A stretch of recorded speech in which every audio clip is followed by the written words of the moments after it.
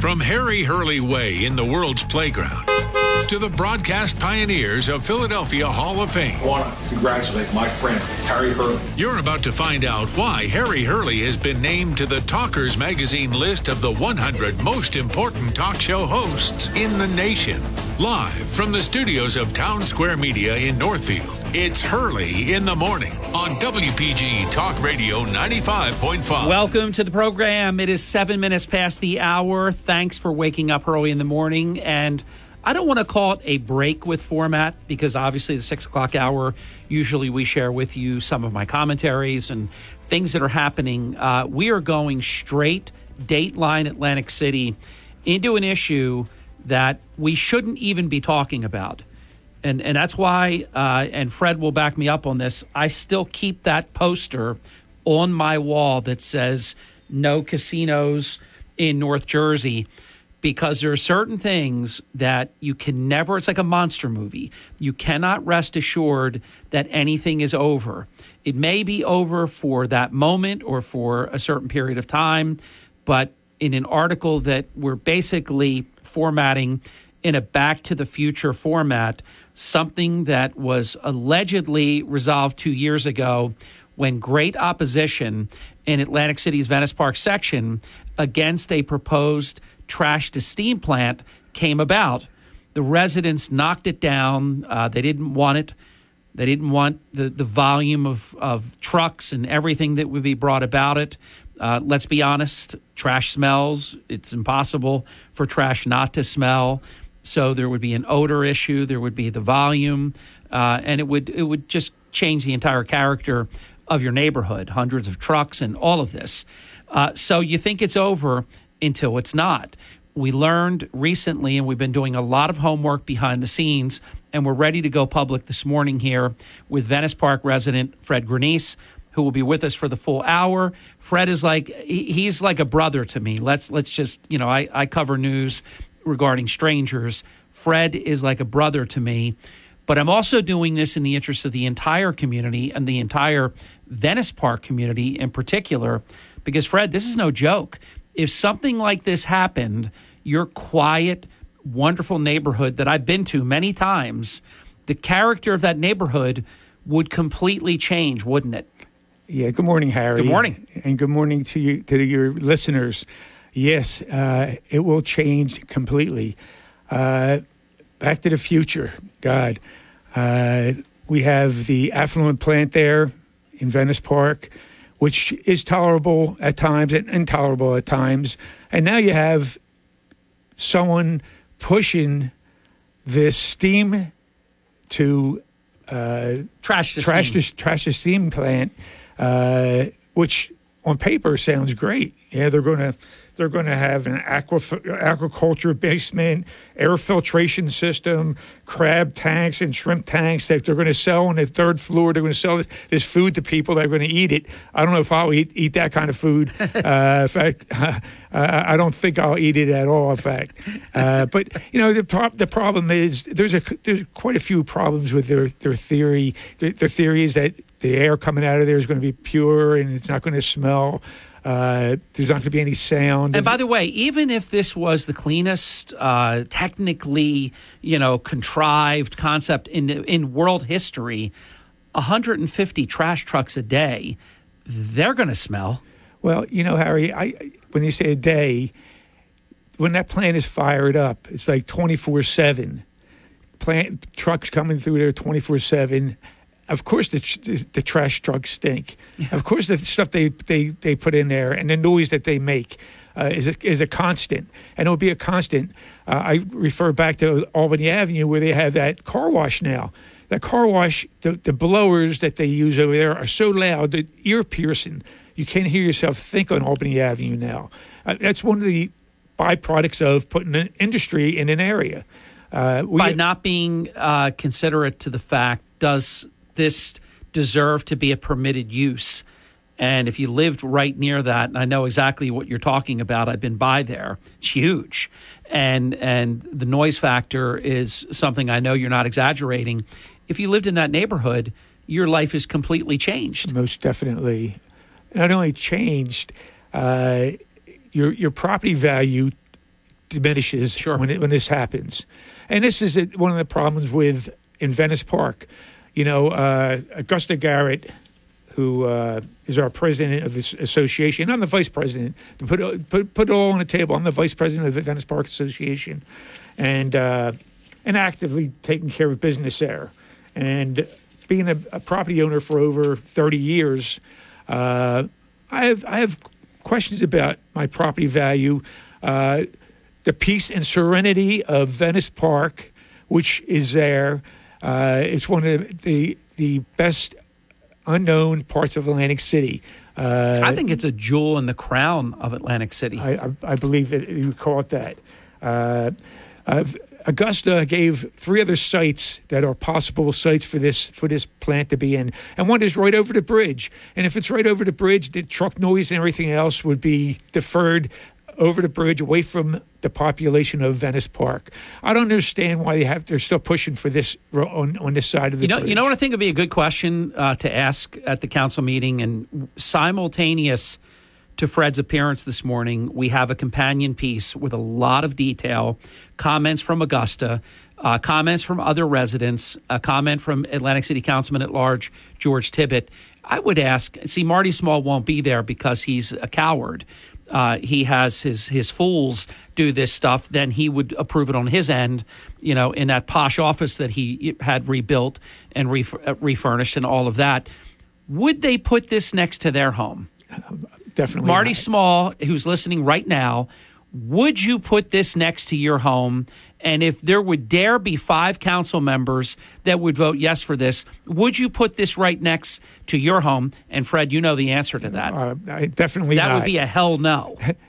For sure. Yeah, I wouldn't want it near my house. No. And I'm sure he wouldn't want it near his house.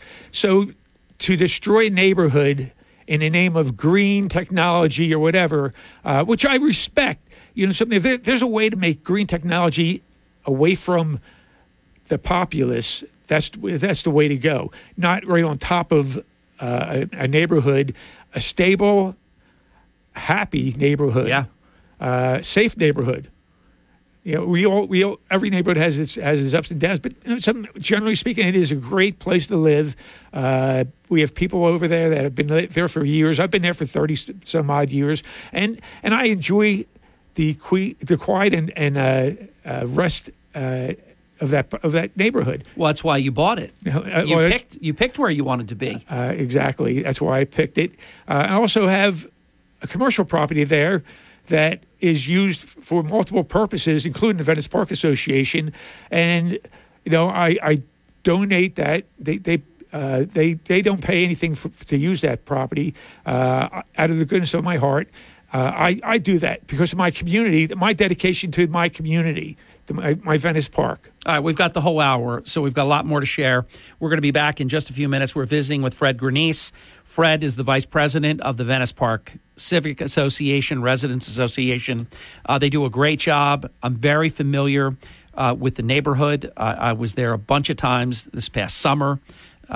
Someone who both Fred and I know very, very well that owns property there, too. I've been to their property. I know exactly where this would be fabricated, and it would completely change the neighborhood. It does not belong there.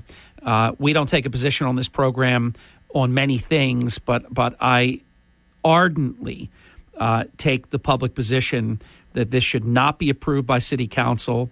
We're going to make famous any council member that votes for this, because I know it is something, and there's even an allegation that one of the people that will be voting doesn't even live in Atlantic City. Wouldn't that be a hell of a thing if some interloper, some out-of-towner faking that they live in Atlantic City would get to vote for something like this? If you can count to 5, City Council, on this, you're a disgrace. I realize that people feel threatened by the current mayor. Multiple members tell me that on a regular basis. But this is something that none of them would even consider in their own neighborhoods. It's a terrible idea. And I agree with Fred and his intellectual honesty. It's not the technology, if it's in the proper area where you don't ruin a residential neighborhood. That's something you could take a look at. But they're looking to put it somewhere that was soundly rejected 2 years ago. And you know it's wrong when they have to lie about it. Something I want to make clear when Fred comes back after the break and give you the opportunity to talk about this. Multiple sources have told me that they're representing that the Venice Park Civic Association is for this project. We're going to talk about that when we come back in just a few minutes with Fred Granice. I am Hurley in the Morning. This is WPG Talk Radio, 95.5 South Jersey's #1 news talk radio station, all because of you. Fox News commentary. Just when you thought San Fran couldn't get any worse, now lawmakers are toying with the idea of a red light district. I'm Tommy Lahren. More next. It's Jesse Kelly here. I can't afford to lose 30% of my 401k or IRA again, and I'm assuming you can't either. Call Oxford Gold. Securing your IRA or 401k with real gold and silver is a portfolio protection plan, and Oxford Gold has made it easy as 1, 2, 3. One app, one call, and you pick your precious metals. That's it. You now own precious metals. Call Oxford Gold today to learn more about the 1, 2, 3 protection plan. 833-404-GOLD. 833-404-GOLD. San Francisco has a lot of problems. Drugs, homelessness, violent crime, and prostitution are out of control. But instead of cracking down on the perpetrators of all those things, lawmakers and sex work advocates are toying with the idea of a red light district. Because why try to tackle illegal and illicit activity when you can just give it a complete pass, right? There is a well-known area in San Fran called Cap Street where sex workers are present and prominently displayed. In an effort to curb this curb walking, officials have attempted to put up barriers to deter the so-called cruising zone. This effort isn't expected to solve the problem, so in comes the brilliant idea for a red light district instead, an area where sex work is legalized in the hopes of containing it to that area. Good luck, San Francisco, because if the California track record tells us anything, it's that coddling criminal behavior just doesn't work. I'm Tommy Lahren, and you can watch my show Tommy Lahren is Fearless at Outkick. WPG Talk Radio 95.5. South Jersey's #1 talk station. And I like it when he says that. He says that very well, and we thank you for making that true.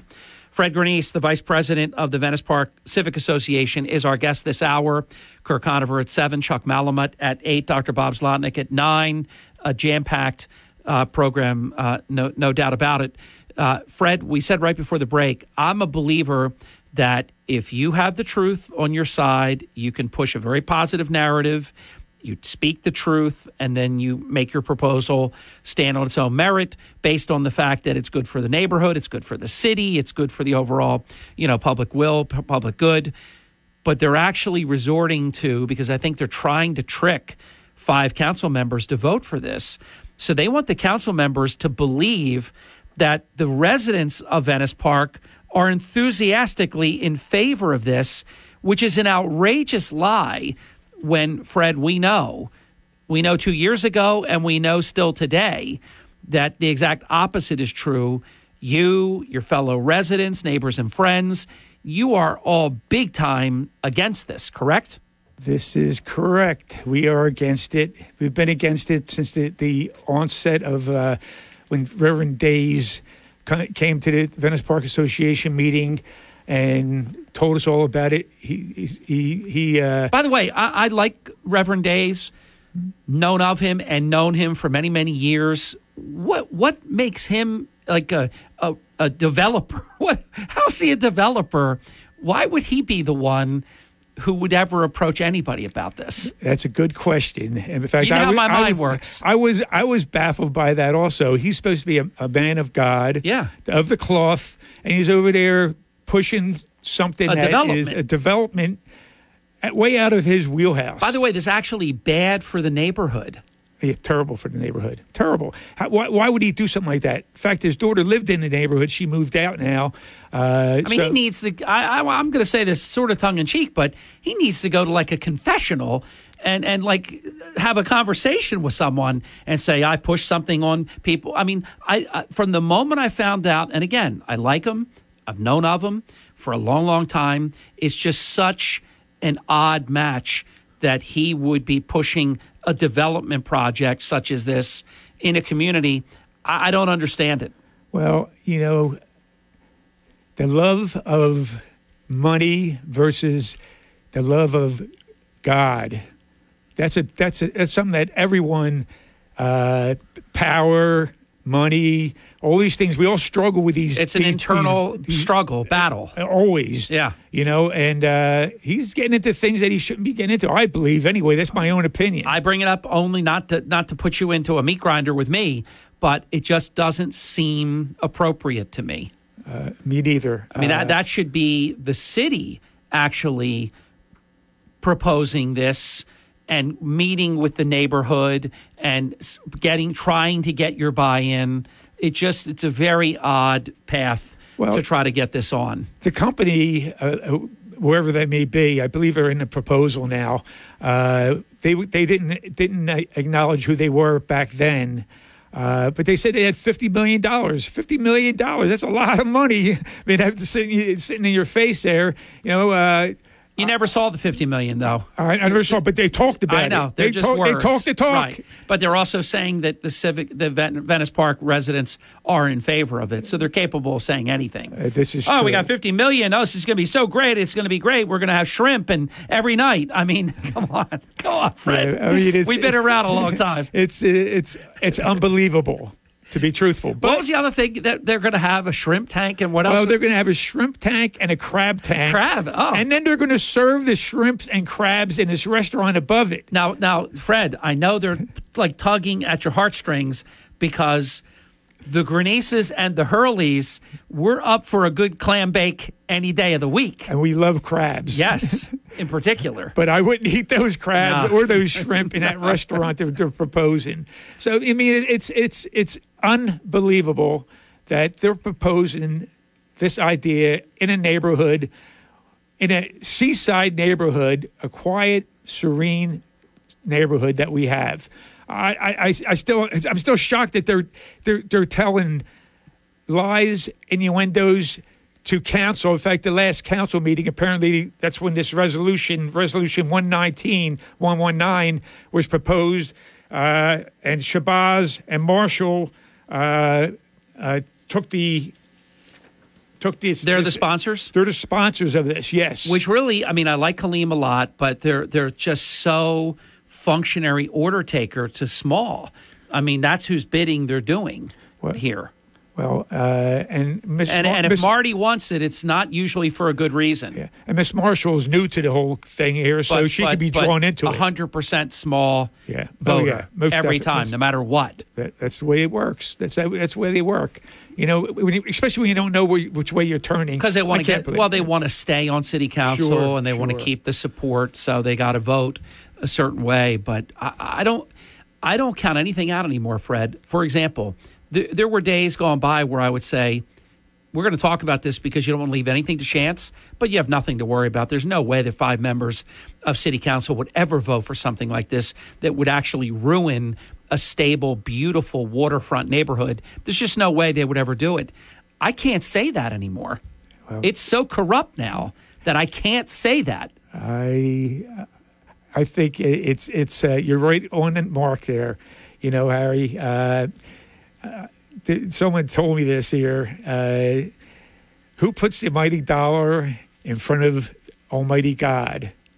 And a lies to council on her way. A councilman sponsor who knows better, and we, the taxpayers of Venice Park, reject an incinerator in our backyard. I mean, it's unbelievable. Listen, you can put all the butterflies and mushrooms and all that stuff all over it. The bottom line is it's an incinerator.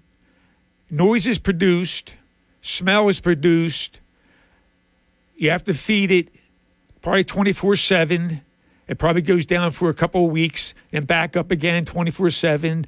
The trucks keep on rolling in. And the trash will be around until it goes through the process. So even if you have the most wonderful filtration and it comes out air that's cleaner than any air that's ever existed on the planet, the process to get it to there is a smelly one. Well, put it this way.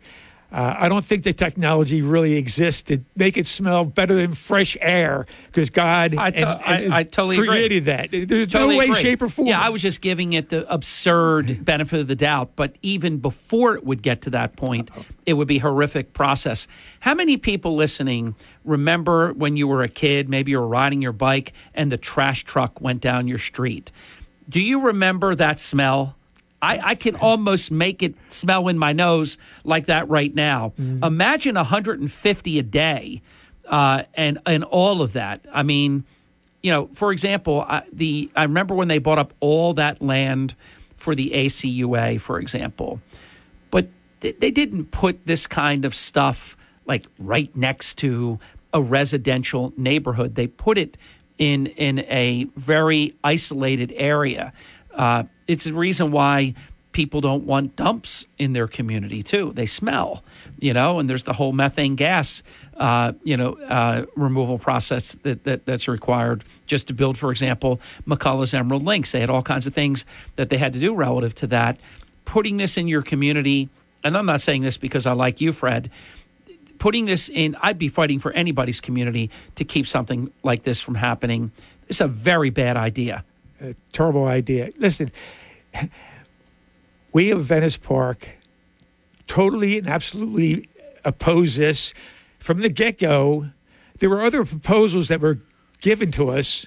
One proposal was to grow a hydroponic pot plant, marijuana plant, which I thought was wonderful. They would hire about 300 citizens from Atlantic City and grow pot, not to sell it there, just to grow it and to package it and then sell it in other areas. I mean, this is something that will not produce any kind of noise and or pollution. In fact, it will be a moneymaker for Venice, for Atlantic City, and for the area. That's one of the proposals that we had that we were thinking of. Not accepted yet, but we have to think about these things. These are in our backyards. Well, we have kids here. Fred, we're going to go to the break. We have still half of your show left. Kirk Conover on deck. It's proving that you just don't say no. You didn't say yes to that, but you don't say no to everything. You're saying no to this, though. Most definitely. And you said no 2 years ago as well, and they knew that, and they're resorting to lying. And city council members, here's what I love. You're not going to get away with saying, oh, my gosh, we thought the residents wanted this. You're on notice as of this moment on this program and with our very comprehensive digital piece that already is published. And you're going to have all kinds of people at the meeting tomorrow at 5 p.m. There's no way you're going to be able to vote, because they are dishonest like this. They'll say, "Oh my God, Marty told us you were all in favor of this. We thought we were doing a good thing." That you can't get away with that because you've been preempted. We'll be back in just a few minutes with Fred Grenice, who is the vice president of the Venice Park Civic Association in the World's Playground. WPG. I am Hurley in the Morning. This is the Town Square, New Jersey Info and Weather Network. 32 minutes past the hour. Harry Hurley with 3 stories you can follow right now on our WPG Talk Radio 95.5 app. Former Steve Wynn Ventnor Mansion is in the process of being demolished, and that article we wrote yesterday has gone supernova viral. Check it out. It's a good piece. Thanks to Rick Santoro for making it an even better article.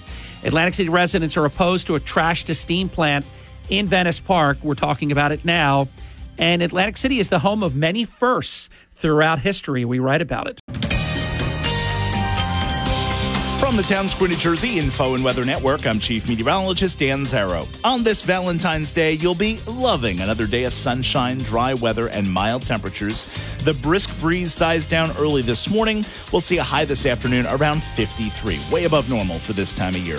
Increasing clouds tonight, could be a shower or sprinkle after midnight, low of 40. Tomorrow, spotty showers in the morning, then partly sunny, breezy, and warm, high 63. Get weather 24/7 wherever you are. Download our free mobile app today. They say Hurley in the Morning. WPG Talk Radio 95.5 FM and 1450 AM. Hi, it's Markley and Van Camp. Join us later today at 1. Now back to Hurley in the Morning on WPG Talk Radio 95.5 FM and 1450 AM, South Jersey's talk station. During the break, I checked some of the social media that's coming into me, different messages. One reads, it's not trash to steam, it's trash to cash for Marty and his friends. Now, I won't accuse Marty of being corrupt or that he's getting paid or anything like this, because we don't do that kind of thing on this program. But that was hilarious when I read it. Someone else wrote garbage in, garbage out.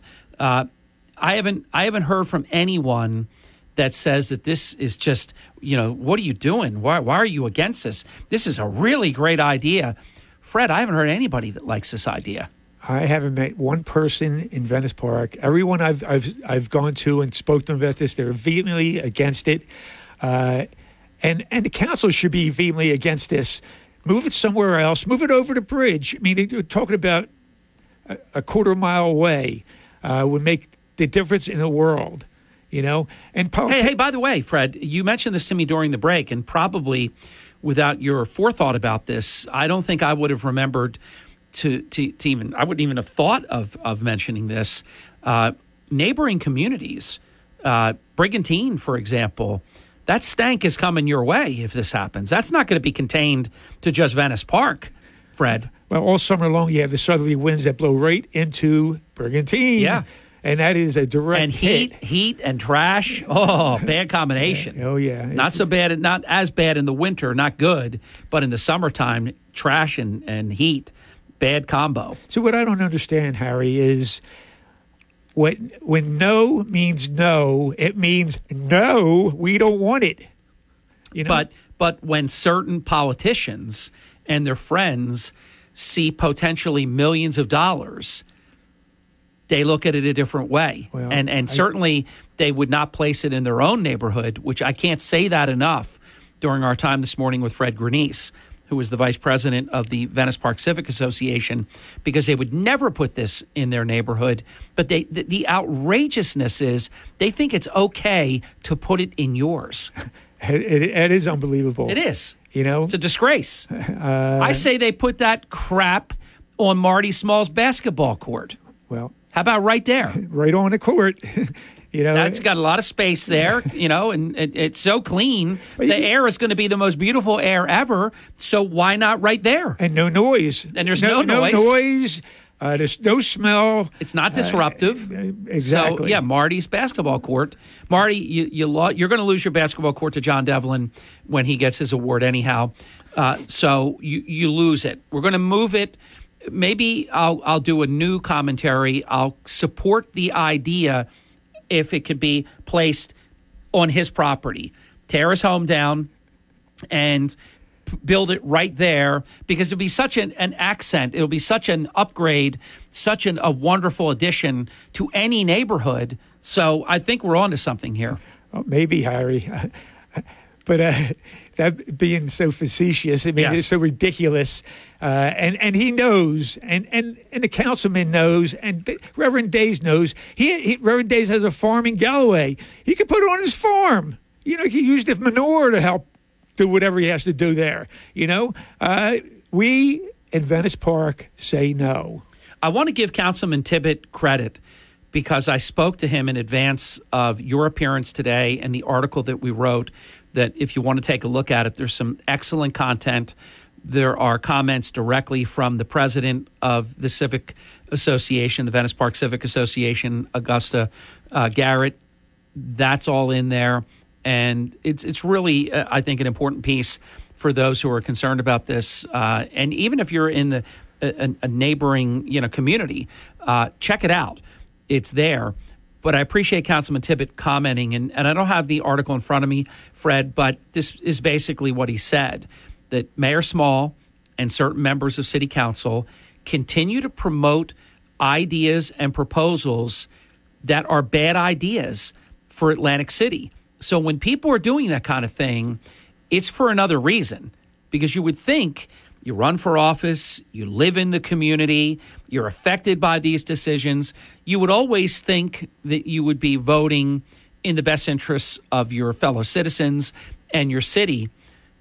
But we don't see that in this particular era. There's a lot of goofy stuff that's going on, and this is just the latest. This is the latest bad idea that was bad 2 years ago. So how did it get so good to be on the agenda tomorrow night at 5 p.m.?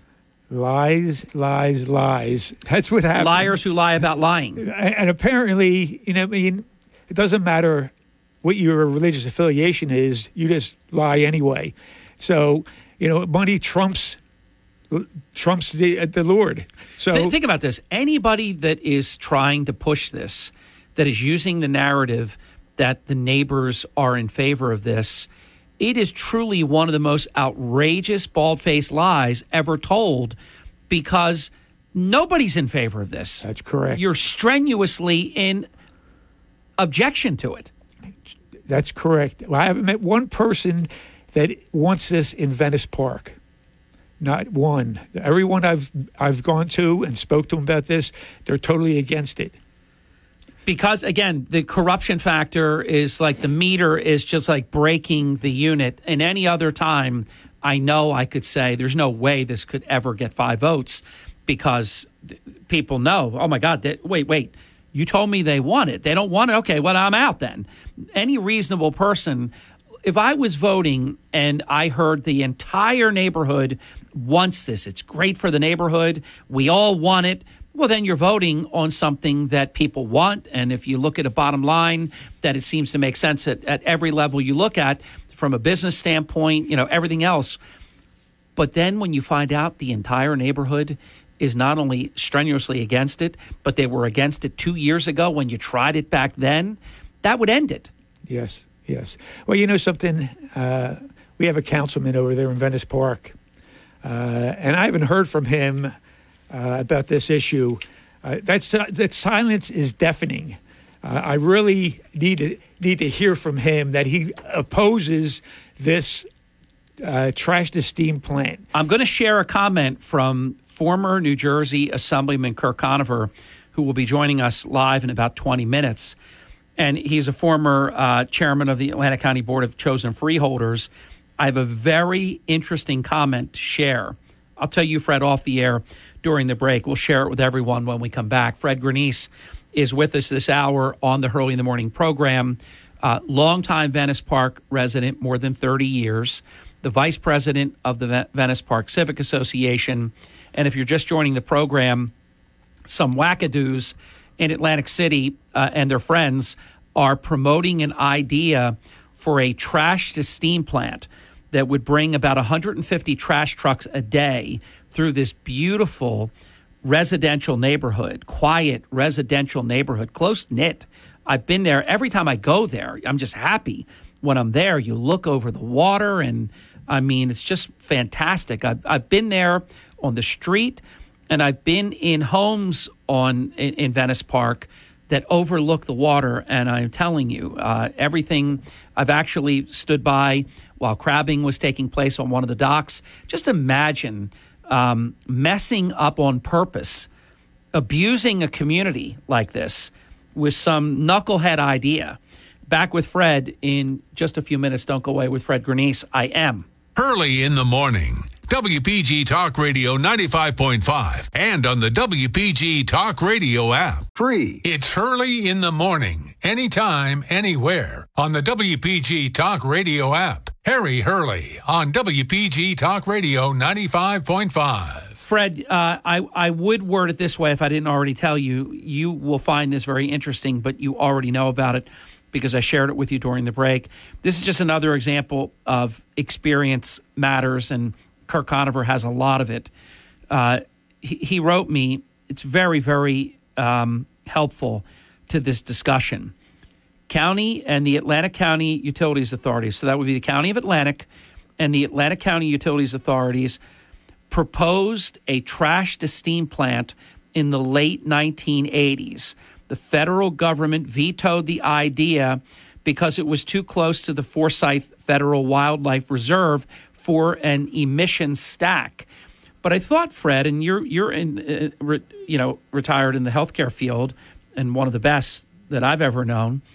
You know about triple filtration, surgical pavilions that have the cleanest air and all of this to avoid infection during surgery and so forth.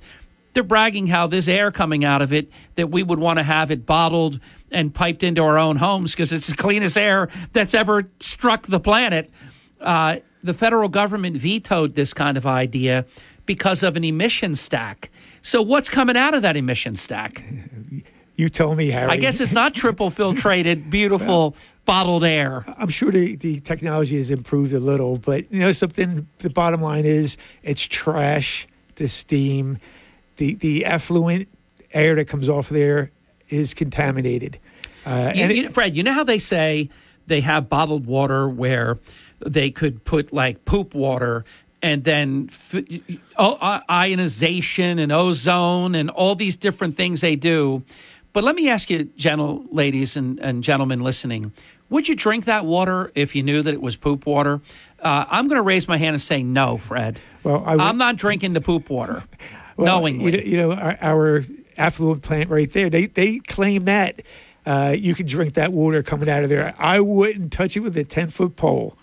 That's crazy thinking it is. And again, they're going to have water going into these tanks and growing shrimp and growing crabs and serve them in a restaurant. How preposterous is that? How crazy is that? Thinking that it's going to be. Well, they're trying to trick people into believing it's just so wonderful. It's such a environmentally friendly thing that there's actually going to be all this spin-off industry because of it, a restaurant and shrimp and crabs. And, so they want to they're putting perfume on a pig is what they're doing. Lipstick on a pig. Well, any way you look at it, it's still pig. Yes. And it still stinks. And something, the politicians, they can twist it any way they want, but it's all the same. If the politicians... Fred, shame on them to bring something back that residents already rejected. Shame on them. Well, Harry, they're like the comeback kids. They keep on trying to get it until they get it wrong, and we want it. We don't want anything like that. We don't want them to get it wrong for our community. Not just Venice Park, but the rest of Atlantic City.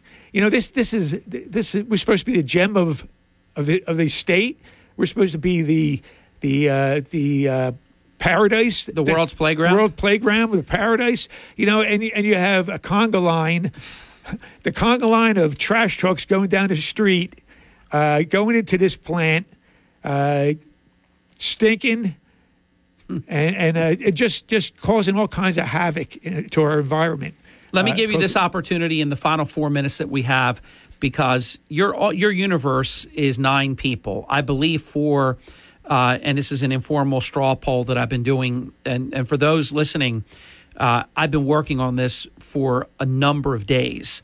So you're hearing on-air coverage today with Fred and the companion article that I wrote this morning that's now published. You can check that out. But this didn't just come up today. I've known about this for a period of time. So I've done a straw poll, if you will.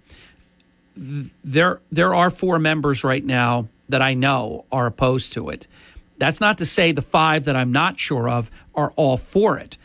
But you just need basically 1 more. But you have an audience of 9 people. Then it doesn't matter that Marty Small would sign it if it got to him. What would you say to those voting members right now why they should not vote for something like this? Well, the people are the people that vote you in. We the people say no. And again, no means no to you guys and gals. You should understand that right off the bat. Apparently, the meaning of no has changed in your vocabulary. I have to say that we the people of Venice Park and Atlantic City, we're taxpayers, we're citizens. Respect us. Do not disrespect us by doing something like this.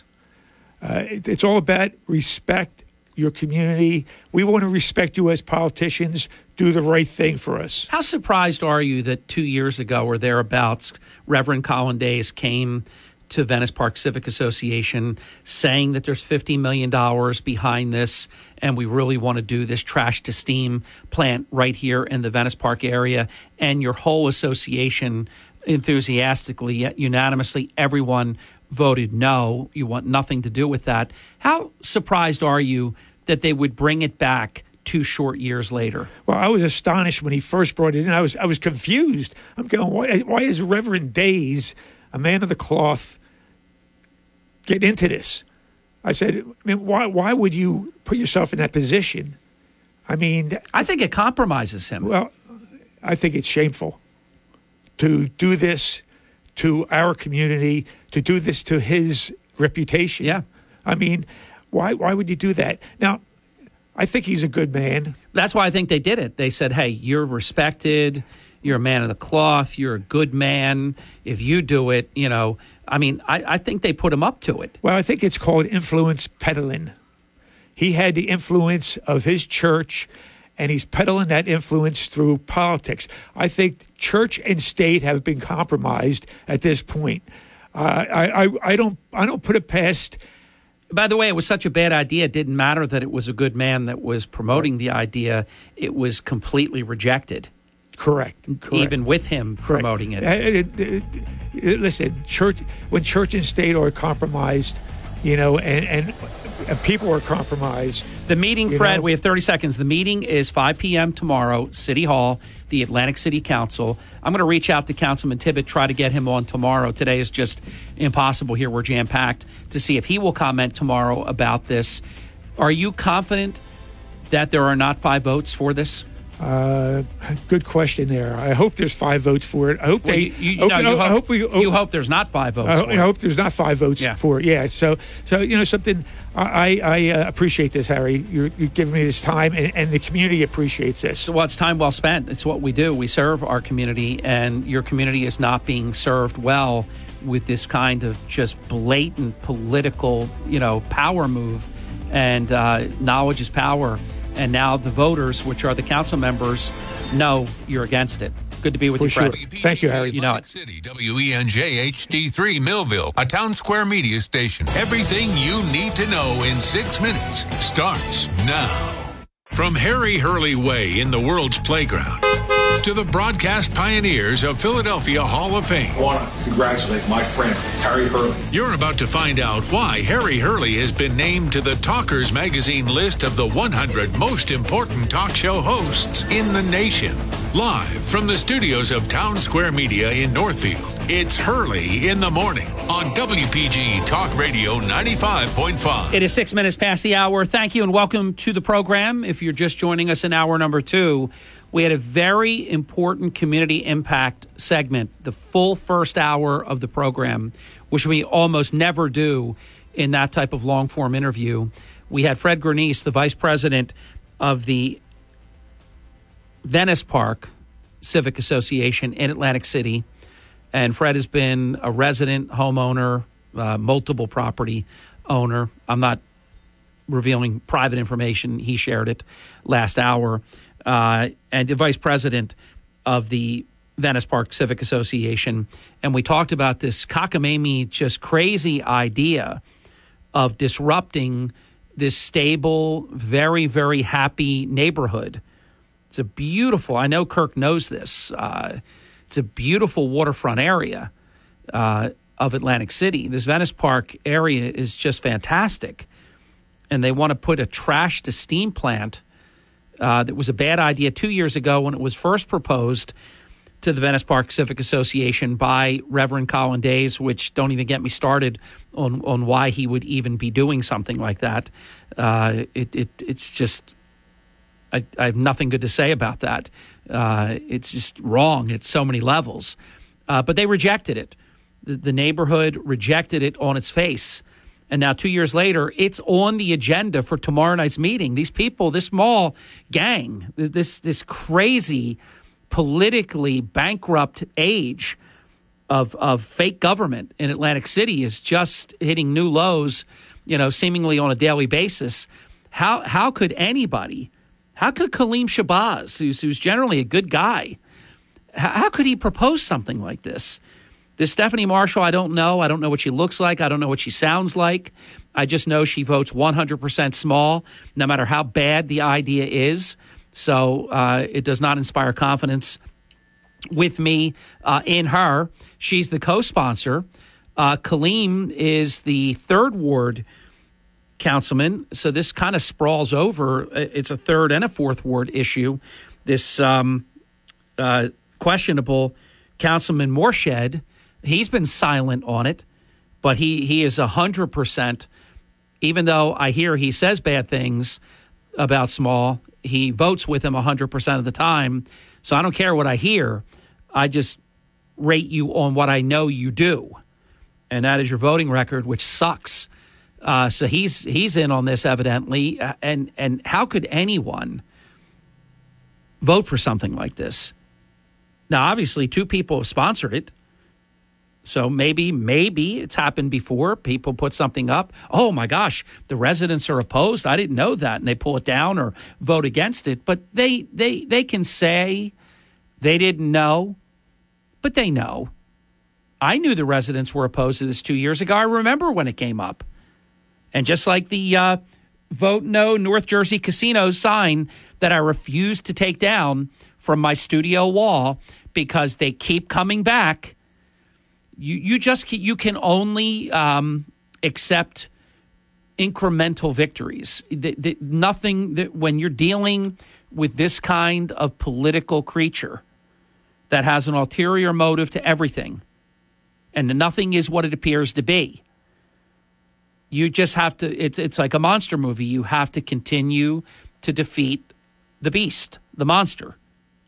Kirk Conover sent something to me about 20 minutes ago or so, and I think it's worthy of repeating, and then I want to get a comment from Kirk.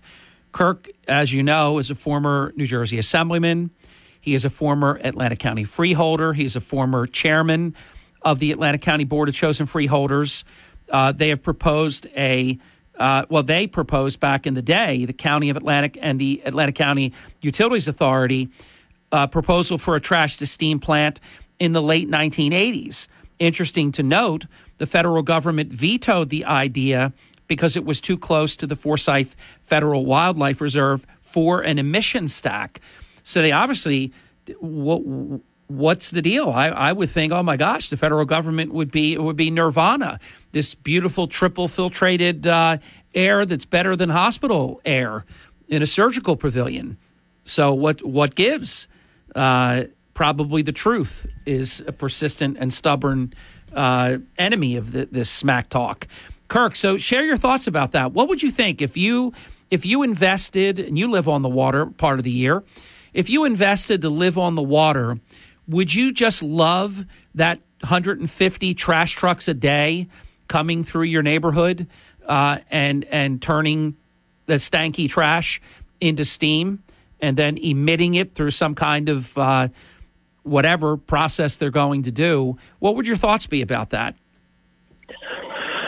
Well, if you really want Atlantic City to be a world-class destination resort, it's not the kind of facility you want to put right on the intercoastal waterway and right by a neighborhood. I mean, one of the things about making Atlantic, improving the quality of life of Atlantic City is to make it, a community as opposed to just a tourist trap. So it doesn't sound like it's well thought out.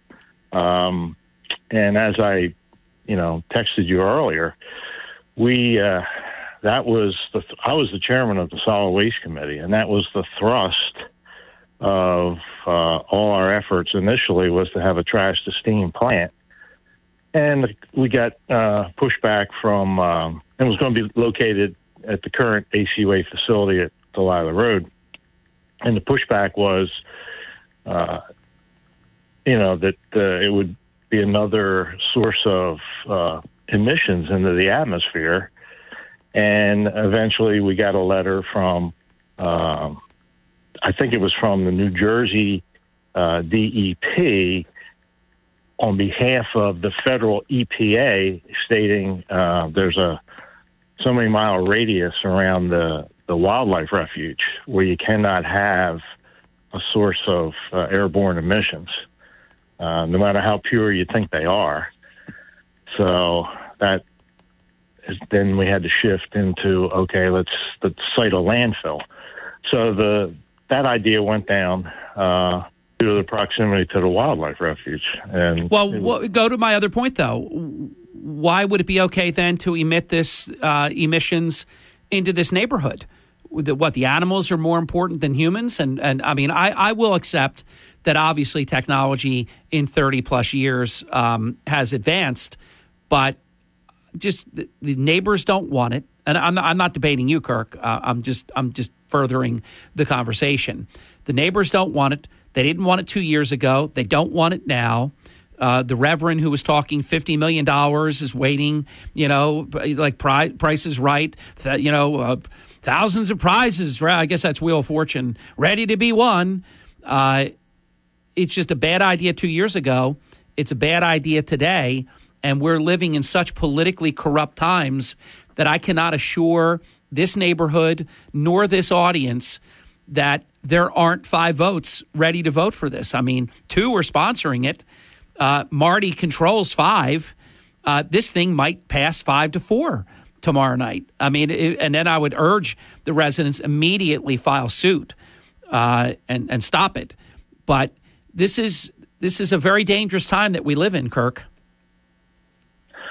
Well, there's a couple other points I have to throw in here. One of the alternatives to the trash to steam plant that we looked at was one of these zero emission combustion plants that operated at such high temperature, everything was destroyed. They currently use this type of process to destroy dangerous medical waste. And the problem with that whole process is to get the emissions so negligible is very, very costly. And it just wasn't cost effective for trash disposal.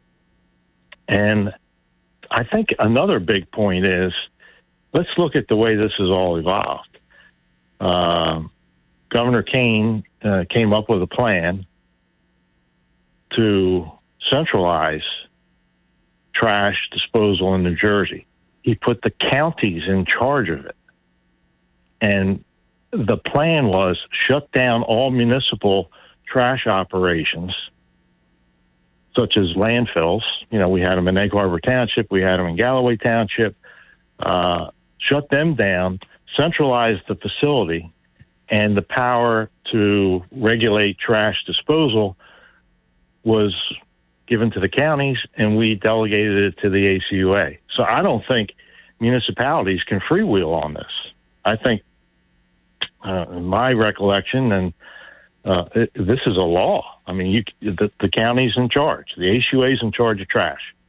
Cities cannot freewheel and say, "Oh, I'm going to build a landfill. I'm going to, have a trash to steam plant." So I think that's another aspect to this that seems to be being ignored by the city of Atlantic City. It will be interesting. Kirk, let's get the first break in. It will be interesting. We're going to change subjects when we come back with Kirk Conover. We have a lot that we want to cover as well, but time well spent.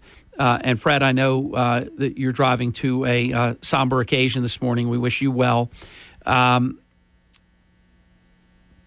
But no doubt, it's usually where we can look at something and say, "Oh, no, there wouldn't be 5 votes for something like that." Not today, not now, not with this political clown car. Anything is possible. And then they have the state that's backing up all of it. Stuff that the state would have knocked out in 5 seconds now gets validated. And in some cases, if city council votes against something that Marty Small wants, the state within hours reinstates it, orders it to be so. I mean, we are living in a true bizarro world. There's no doubt about it. I want to talk a little bit about Super Bowl 57 with Kirk when we come back. We'll see if he agrees or disagrees with a call at 1 minute and 50 seconds left in the game that actually decided the Super Bowl. Does Kirk believe that was an appropriate holding call, or and you don't have to agree with me, Kirk. If you think it's a good call, you'll say what you will say. I think it's one of the worst calls in Super Bowl history because it completely did not take into account, in my view, that it was going to decide the winner of the game and that the pass was not catchable to begin with, and that the runner, or rather the receiver, didn't have his path to the route that he was pursuing in any way altered. It was incidental, in my view, all the way. And I say that not as I've never been a football official, but as somebody that was responsible for more than a quarter of a century administering the rules of the game, and, intent and advantage, disadvantage, big things. You can have two players, and sometimes crowds don't understand it. Two players can have an amazing collision, but if neither one gains or loses an advantage, you don't call anything. It's not just that they touched. If the player lost possession of the ball because he got crashed into, you got to make the call. But it was it almost seemed like the call that like a rookie official would make, that's being over officious. We'll see what Kirk has to say about it when we come back, and a whole lot more, because obviously there's a lot of news in our economy and many other things going on. I want to get Kirk's take on what are now not being called balloons. Don't call them balloons, call them objects. Some of them are octagon-shaped, and all these different things. One is metallic. I mean, it's unbelievable. And we hear nothing.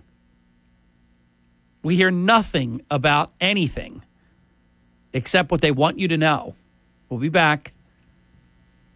Here's Sean Hannity. Waking up on the right side. This is the Sean Hannity Morning Minute. We got an update on China, and their military planes and warships have now entered the Taiwan Strait. 24 Chinese military planes, warships detected in the Taiwan Strait, and 11 of Beijing's aircraft crossed the median line. You know what I'm telling you, what's happening here is neither China nor Russia, nor any of these countries, all of the world's worst actors, have no fear of Joe Biden and his ability to fight back or make a decision. So they feel empowered, they feel emboldened, and it would not shock me if the balloon trial was a test of Biden in a lead up to maybe their, quote, reunification with Taiwan, which I'm pretty certain is coming, if not sooner, at some point later, because they're saying that it's going to happen. Check out the Sean Hannity radio show later today, right here. Do you have more than $50,000 saved for retirement that you can't afford to lose? Biden's pro-inflation White House sent billions to Ukraine, burying U.S. in national debt, while doing nothing to stop inflation and help our own country. Can your retirement survive crippling inflation and growing debt at the same time?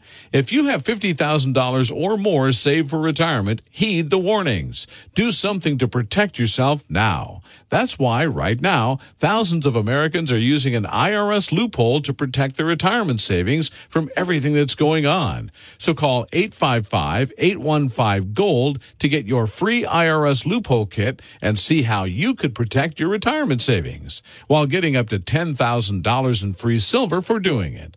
We could be looking at a future worse than 2008. So don't wait. Call Gold Code today. Call 855-815-GOLD. That's 855-815. Sean Hannity this afternoon at 3. Now, Hurley in the Morning on WPG Talk Radio 95.5. Welcome back, visiting with Kirk Conover. It's 25 minutes past the hour on the Hurley in the Morning program. So, Kirk, what did you think about the call, the holding penalty against the Eagles with 1 minute and 50 seconds left in a 35-35 tied game, Super Bowl 57? What did you think of that? Absolutely horrible. I agree with you. It was probably the worst call in Super Bowl history. You could, with that kind of ticky-tack foul, you could probably call that on every play. Every play. Oh, my God. Imagine what you could be doing to offensive linemen and defensive linemen and all the secondary. I mean, you're so right about that. And just the sad thing is, it all went Kansas City's way. I mean, Chuck Malamut was incensed 2 weeks ago, and he's not a Kansas City fan or a Cincinnati fan. He's just a fair-minded, good man.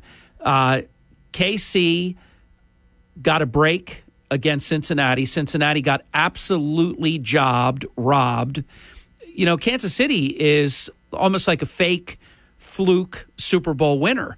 Cincinnati should have been in that game to begin with. So they get the benefit of a garbage late call then. It's like, hey, you're not in field goal range, but don't worry, we got you covered. We got your back. We're giving you 15 yards. Now kick the game, kick the field goal and win the game. And then they did it to the Eagles. I mean, I think it should be investigated what's going on here. Well, I think you and Charles and Bob made a good point yesterday when you were discussing the fact that this is like an all-star team of officials. It's not a crew, a unit that's worked together all year, right? Yeah. And I think that was the case because you've seen in multiple games all the time they pick up flags. The head umpire says, no, that wasn't, and they pick up the flag. But I don't think he wanted to get involved in it and embarrass a so-called all-star fellow referee. Well, that's exactly what I think happened. And even if you look at it this way, Kirk, if you're a crew, you're a team. If you're picked from different crews and thrown into some new all-star crew, you are now splinters. You don't have camaraderie. You don't have chemistry. And I agree with you completely. For example, if me, you, Chuck, and Bob Progner, and throw a few more people, friends of ours in, if we're a crew, our job is to get it right. If you're the referee and I throw some, hairbreadth Harry flag with 1:50 to go, you'd huddle us together and say, hey, Harry, listen, just look at things here. That was incidental. We're going to pick that flag up. And as a team, you pick the flag up. But here, you don't want to hurt somebody's feeling, embarrass them before the world because this is somebody you don't work with. You don't have that chemistry and camaraderie. And I really believe that's the reason that this call happened.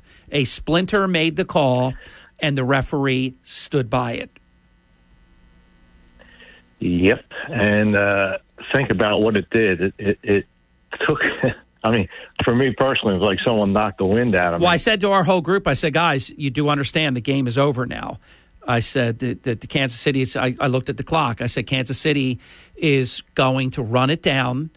And I got to give credit. A lot of runners would have wanted to score a touchdown. That runner was very disciplined to slide on the 1 yard line and did not go into the end zone. And then they got into the victory formation. And I said there's going to be about 11 or 12 seconds left. That's it.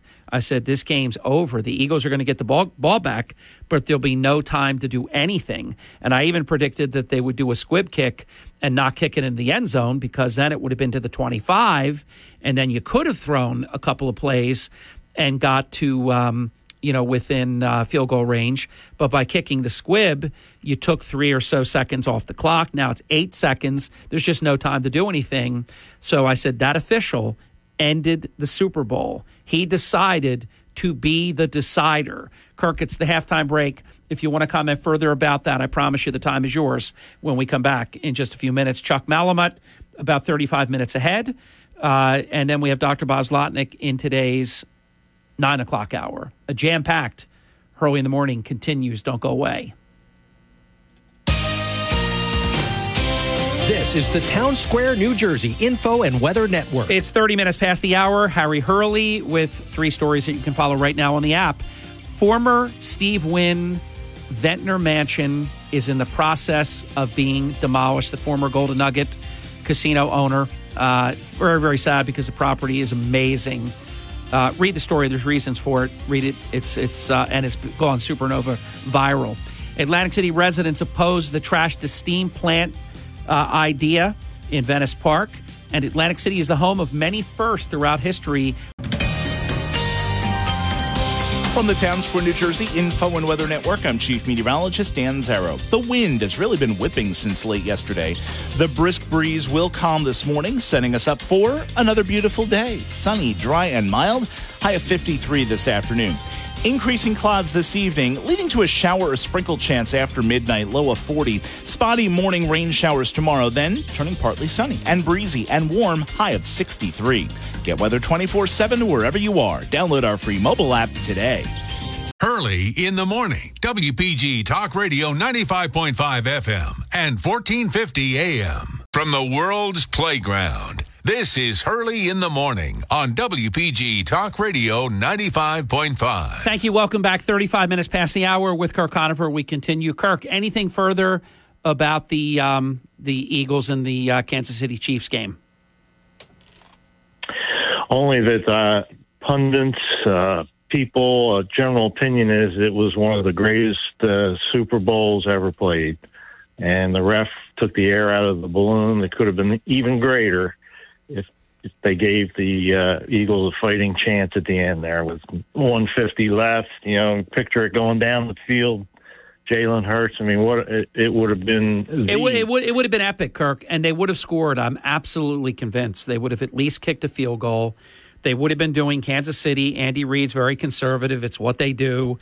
It's what most teams do. They play that prevent defense. The Eagles would have had a minute and 50 to go down the field, win the game, or at least kick a field goal. And I'll tell you, I was really proud of the Eagles because they led or tied. It was 7-7 at one point. Then they led the entire game, dominated time of possession. And when they fell down by 8 points, I don't know if you felt this way, Kirk. I was not deflated. I said they're going to come down and they're going to score and then they're going to make the 2-point conversion. And I wasn't saying that like a fanatic. I just believed that this team never quits and that they were going to do that. I was worried then when there was like a little more than 5 minutes left in the game because I thought, wow, they may not touch the ball again. And, of course, that's the way that it happened. Shouldn't have, but that's the way that it went. Did you feel good about the Eagles getting that 8 points and getting back into that game? I did. I had total confidence. And, it just – bottom line, the defense didn't step up. They needed to make one stop in the second half, and they failed. No sacks. They really, in a way, and now it would have been a field goal attempt instead of, with a minute and 50, instead of being able to end the game with the field goal attempt with, so little time left. But they did stop them on that third down. Only the referee, it wasn't the referee, but one of the officials, I don't know if it's a back judge, I don't know what that spot is called, but anyhow, that official decided to award Kansas City with a first down. Just outrageous because that would have been fourth down. Andy Reid would not have gone for it. He would have kicked the field goal. Probably they would have made the field goal, and the Eagles would have had that time. But you are correct, though. Kansas City scored every single time they had the ball in the second half and still only won by 3 points with 8 seconds left in the game. Yeah, it was epic. I'm proud of the Eagles. They're going to be good for a long time. They've all their key impact players are still young, so I think we're going to be back at it again next year, big time. Let me see if I can find this. I took a screen capture of something, though, that did catch my attention. Hold on. Hope I can find it. The Eagles have some key positions. Eagles are going to lose some of these players, Kirk. They're not going to be able to keep them all. Let me see if I can find this. I was surprised. I didn't think it was going to be like this, but God, I hope I took. Well, even that, I mean, I have complete confidence in Howie Roseman. He seems to be a genius at picking personnel. Oh, my goodness. He got a bad rap for a couple of years in there, but he's been there a long time. And they definitely made every adjustment you would ever want to see. I don't have it in front of me. Darn it. It's a shame. Well, they're going to have to sign Jalen Hurts to a new contract, and it'll be a long-term contract. So that's going to commit a lot of money. And then who was the cornerback that had that penalty at the end? Brandenburg or something? I forget his name. His contract. Yeah. Oh, my God. Is that his name? Something like that? I can't think of it. That's all right. I can't either, but it's something like that. His contract is up, and there's a few other really good players who the Eagles are going to have to sign, or they won't be able to sign them. I thought for sure I took a screen capture, but it's not in my phone, Kirk. In any event, or I'd be able to tell you the names. I'll try to find it during the next break. Let's move on. And I am going to ask Chuck, though. Chuck's making his way in right now because you did have Kansas City get that call against Cincinnati, and now Kansas City gets that call. Bradbury. All right, so I just said Brandenburg. Pretty close. Yeah, so he's definitely up. But definitely Kansas City, they're very, very fortunate to be in the Super Bowl, let alone be Super Bowl champions. Second time in 4 years. Eagles would have been second time in 5 years. Just wasn't meant to be. Oh, I see what happened here. Wait a minute. Nope. I did find it. I found it. Eagles have a number of notable free agents, including, ready, Kirk? Miles Sanders, C.J. Gardner-Johnson, James Bradbury, Isaac Samulo, Fletcher Cox, and Brandon Graham. Complicating matters is that quarterback Jalen Hurts is eligible for a contract extension. They'll have to set a big chunk of money aside to lock Hurts in long term, and we'll have to let some quality players walk. So that's a shame, isn't it? Yeah, they've got a lot of depth. I just complete confidence in Roseman. He pulled it off. I mean, who knew that the Eagles were going to be this good this year? So yeah, look, in 1 year they got so good, and of course, who knew that Jalen Hurts could have such progression from last year to from freshman year to sophomore year? Quite amazing. With Kirk Conover, we're going to be right back. It's Hurley in the Morning on WPG Talk Radio, 95.5, South Jersey's #1 news talk radio station. Thanks to you. If you love South Jersey's talk station, then the WPG Talk Radio app is a must-have on your phone. Listen to all your favorite talk shows around the clock and instantly call them with just the tap of your finger. Download the Hurley in the Morning podcast. Send us your pictures and videos of breaking news and more. It's the WPG Talk Radio app, a free download from South Jersey's talk station, WPG Talk Radio 95.5. WPG Talk Radio 95.5 FM and 1450 AM. South Jersey's #1 talk station. Love it when he says that. Thank you for making that possible. 47 minutes past the hour with Kirk Conover. Kirk, this is the part of the program where I give you an opportunity to behave like a very good husband. But first I go. I want to wish Margie, this is, I believe, our 42nd, could be 43rd, but I think it's 42nd Valentine's Day together. Happy Valentine's Day to Margie, who is beyond words, beyond awesome. Happy Valentine's Day, honey.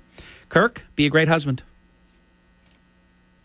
Happy Valentine's Day, Nancy. I walked upstairs during the break and wished her happy Valentine's Day. Strong, Kirk. It's probably, yeah. How many years? And she's got, it's probably 29. Good stuff. Yep. There are good things that can last. And by the way, in this crazy society that we live in, there are enduring things that we need to be very appreciative of. And you know that I am, and I know that you are. Yeah. Well, she's got 3 nice cards laid out there, and she's waiting for me to, when I'm off the air, she wants to wait till then to open them up. So. Oh, that's nice. Well, happy Valentine's Day to all of our listeners and all the special ladies out there, to my daughter, Kristen, my daughter, Lauren. I've already talked to Lauren. I'll talk to Kristen in a little bit. Kristen, in fact, it may be in the car right now. Happy Valentine's Day, Kristen, our first child, our first daughter. And, wow, it's amazing. Kirk, it is amazing how fast this life goes by, isn't it? Yes, it is. I have a theory that, when you're a little kid, every day seems really long because it's a big percentage of your life. And as you get older, every day becomes a smaller and smaller percentage of your entire life. So that's why I think it seems to go much faster. But when you're engaged in life and enjoy life and you're happy, I think that also makes things seem to go faster because you're fully engaged. You know? Yep. I think that's right, and it just keeps going faster and faster. And I do think, for the reason that you said, because there's more in the rearview mirror than there is going, forward. And I think there is mathematically even something to that. Kirk, let me get your take on these what are now being called objects, not balloons, because the one general said, "Don't call them balloons because some of them aren't." So we have the big balloon that was flying at like 60,000 feet that Joe Biden let fly through Alaska and then the entire continental United States, allowed China to get all the information they wanted. Then we decided to shoot it down over Kirk and Nancy's home in South Carolina. Never understood any of that. Now they're shooting them down like chiclets, over airspace. Now, I guess there's no more danger to shooting them over land. So I'm so sick of being lied to, Kirk. But on top of that, what the hell are these things? One is octagonal. One is saying metallic in a different shape. What are these things? Well, what's scary is it sounds like there's some kind of advanced technology coming from China, or, I don't even put it past the Russians. That one that was shot down over Prudhoe Bay in Alaska, I mean, that seemed to come over the North Pole, which would indicate it came from Russia. And it's 5 of them in like a week or 9 days. It's crazy. Yeah. These are all probes, I think. Here's another thing I'd like to ask you. Because once Biden got busted, when a civilian caught the thing, they come clean and say, yeah, well, there was one 4 months ago, and act like they were going to tell us. But, of course, they were never going to tell us. They didn't tell us about the first one. But then they were so quick to say, and the number kept changing, that it happened during Trump. That's always their default, either to blame Trump or to say, well, it happened to Trump, too. That, like misery loves company kind of thing. Like everybody had balloons coming out of their heinies. Trump did too. Only the Ratcliffe, the director of national intelligence, didn't know. Pence didn't know. Trump didn't know. What's his face? John Bolton, who hates Trump, that takes every opportunity to trash Trump and make him look bad, said it never happened, and he hates Trump. No one in the administration says it happened, but now they say they have data that proves that it happened. What do they have? Like balloon registers? I mean, I'm not believing any of this crap that they're selling. No, that's John Kirby. He's the worst liar of them all. Oh, he's terrible. He's terrible. Constructed. Karine Jean-Pierre's just dumb. This guy is not dumb. And he outrages me, Kirk. And to think he was a 4-star, I don't know if it's 4-star, but he was a top admiral in the Navy. I mean, and yeah, he came out and made this construct that there were balloons flying over the U.S. when Trump was president, and he chose not to tell us. Come on. As transparent as Trump was, he would have reveled in the idea that they could have shot one of these things down. But anyway, it just is very disturbing. Kirk, one last thing about this. Biden didn't shoot that China spy balloon down because he's compromised. He allowed that thing to take. They mapped. They're trying to take us on.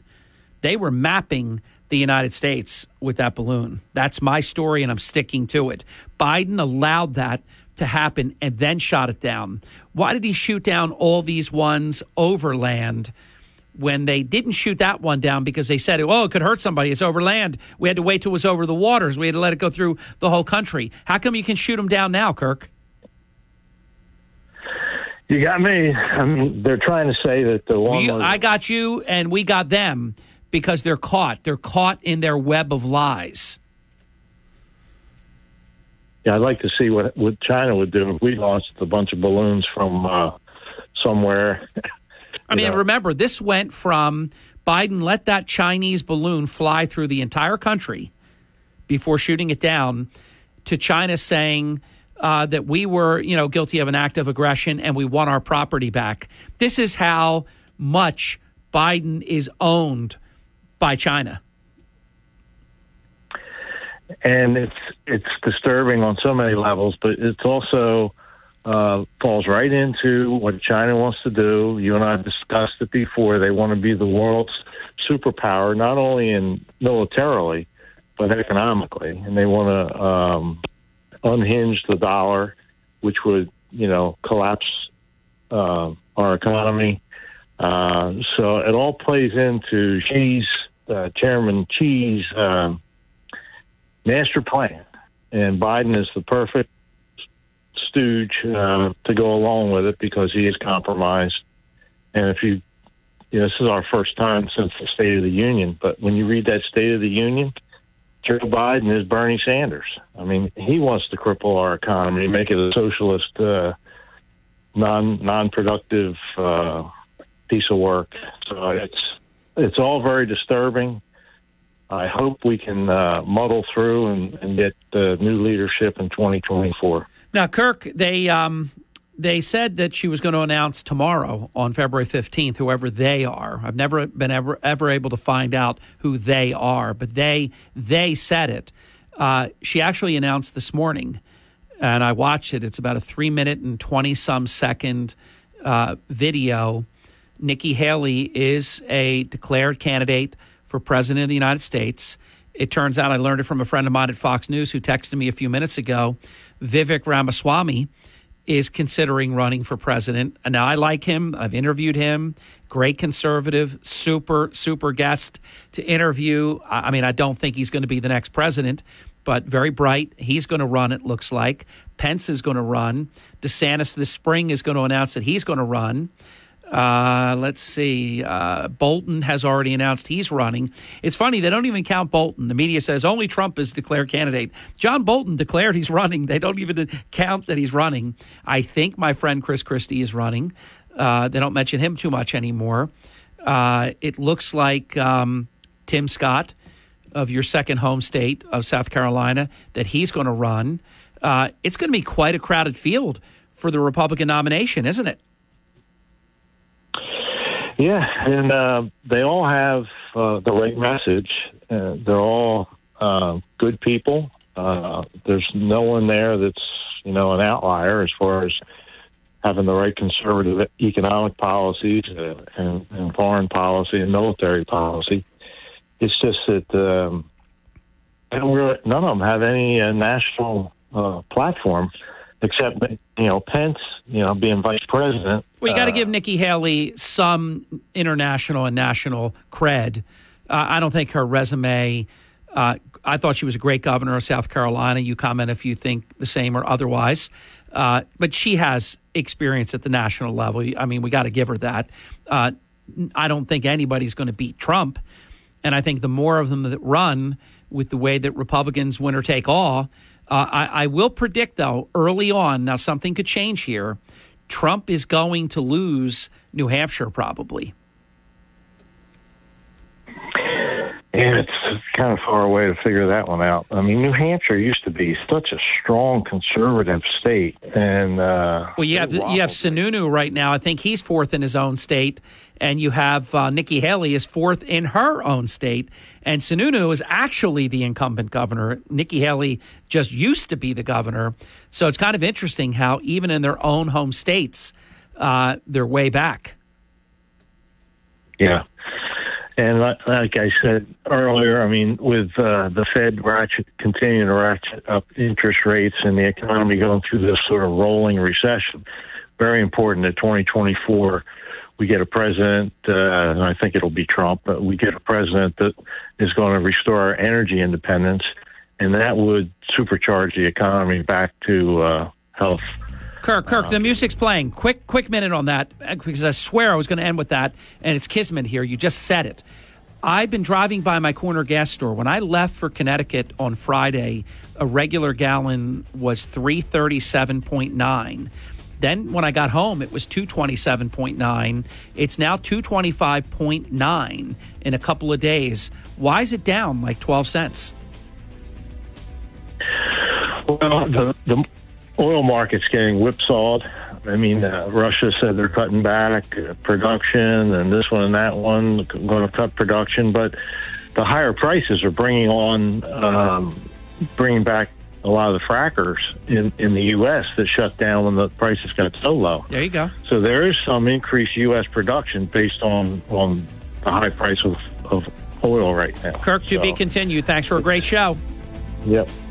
All right. Thanks, Howard. Always a pleasure to be on your program. Thank you, Kirk. WPGG Atlantic City, WENJ HD3 Millville, a Town Square media station. Everything you need to know in 6 minutes starts now. It's halftime. From Harry Hurley Way in the world's playground to the broadcast pioneers of Philadelphia Hall of Fame. I want to congratulate my friend, Harry Hurley. You're about to find out why Harry Hurley has been named to the Talkers Magazine list of the 100 most important talk show hosts in the nation.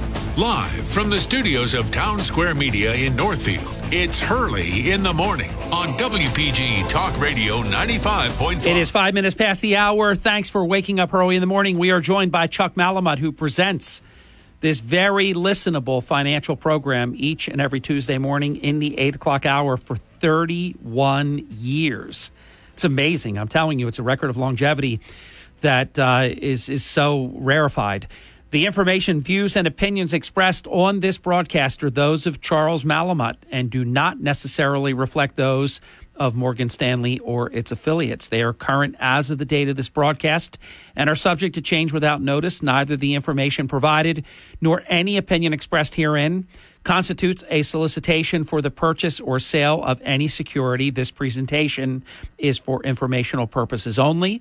Morgan Stanley Smith Barney, member SIPC. And in our opening mini segment, we are going to talk football with Chuck Malamud because basically 2 weeks ago today, Chuck was incensed, and rightfully so. I felt the same way about it, that the Cincinnati Bengals were flat out robbed by poor officiating, which advantaged Kansas City and put the wrong team potentially into the Super Bowl. Now fast forward 2 weeks later, and here we are with Chuck again, and Kansas City gets perhaps the greatest gift of all time in Super Bowl history with a phantom penalty call that no seasoned official, I believe, would typically make in a regular season game, let alone in the Super Bowl with 1:50 left, knowing they all, just trust me, I was an official. I knew what player had 4 fouls, and that 5th foul needed to be a real foul, not some garbage thing. I don't care what anybody tells you. They know what's going on. This official knew that Kansas City was going to be able to run out the clock and have a short field goal to win the Super Bowl, as opposed to it being 4th down and long and the Eagles getting the ball back with almost 2 minutes. Chuck, and it's not just that it happened to the Eagles. I was just as emphatic during your show when we talked about it 2 weeks ago. Do you feel the same as I do about that call, or do you see it differently? Good morning, Harry. So before we get to football, quick public service announcement, if you don't mind. A little bit late getting to your studios, an accident, Garden State Parkway, Jimmy Leeds Road out in Galloway. So if your listeners are in that area, they might want to try to avoid that area to save some time and find an alternate route. Good call. But, yeah, with respect to football, and I think we'll spend a few minutes on this, I think we need to roll the clock back here a little bit, and let's talk about the path of Kansas City and how they ultimately did get to win the Super Bowl. The first game against Jacksonville, it was a nail biter. They did get off to a fairly good lead. Jacksonville closed, and that game got down again to the last minute or so. Officiating was, I guess, I'll put it okay. The second game, and we talked about it at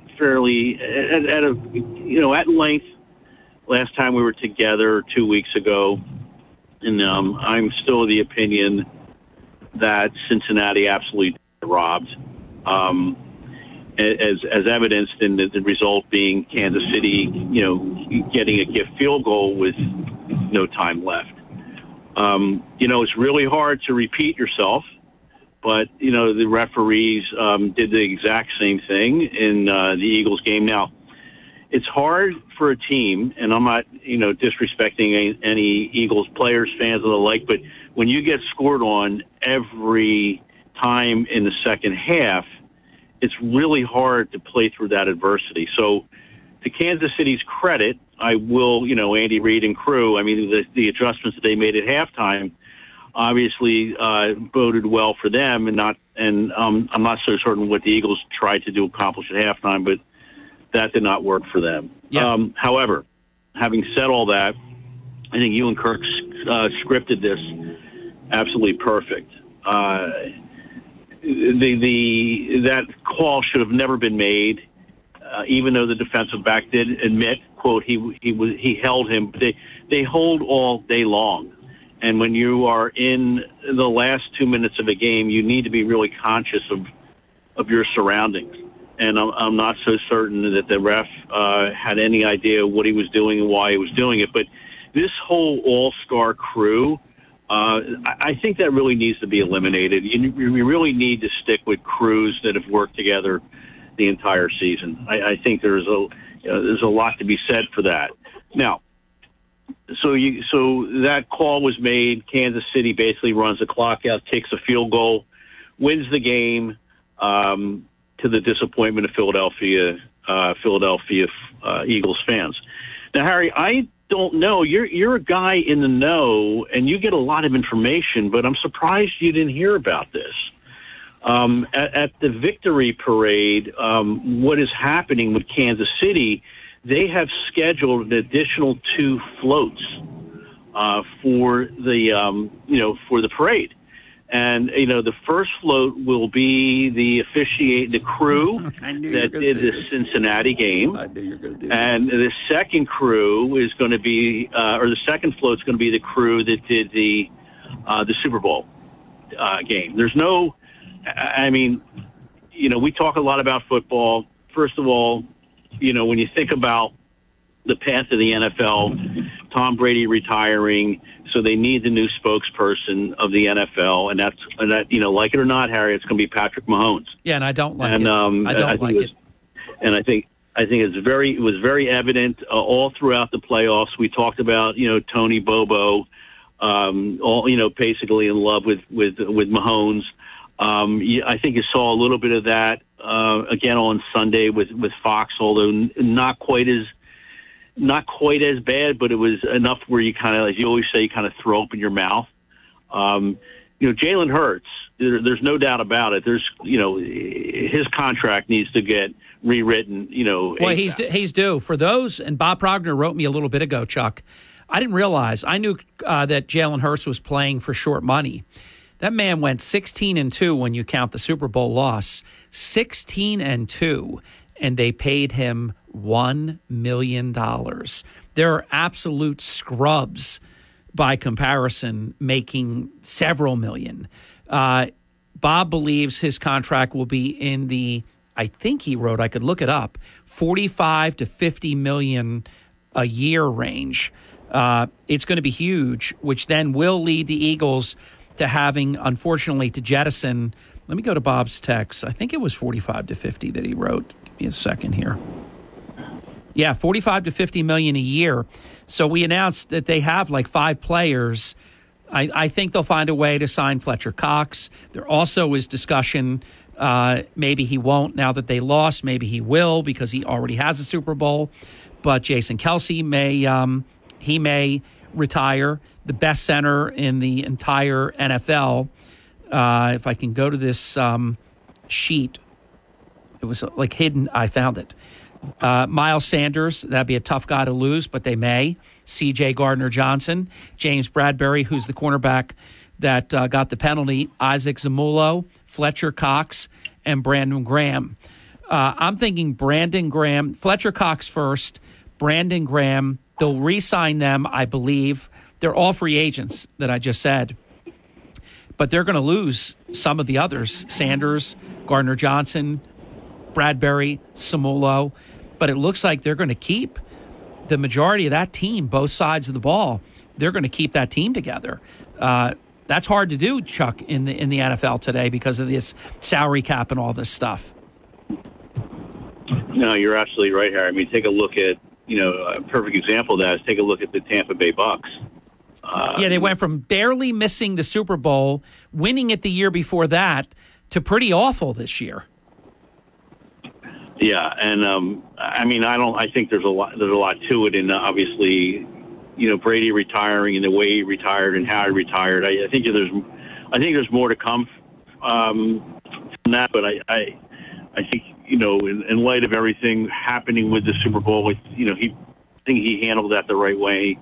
Went on social media, said I'm done, and he's taking a year off. Actually, Harry, I don't know if you're aware of that. I am, and I've mentioned it. Yeah, he'll start his 10-year contract at $37.5 million a year.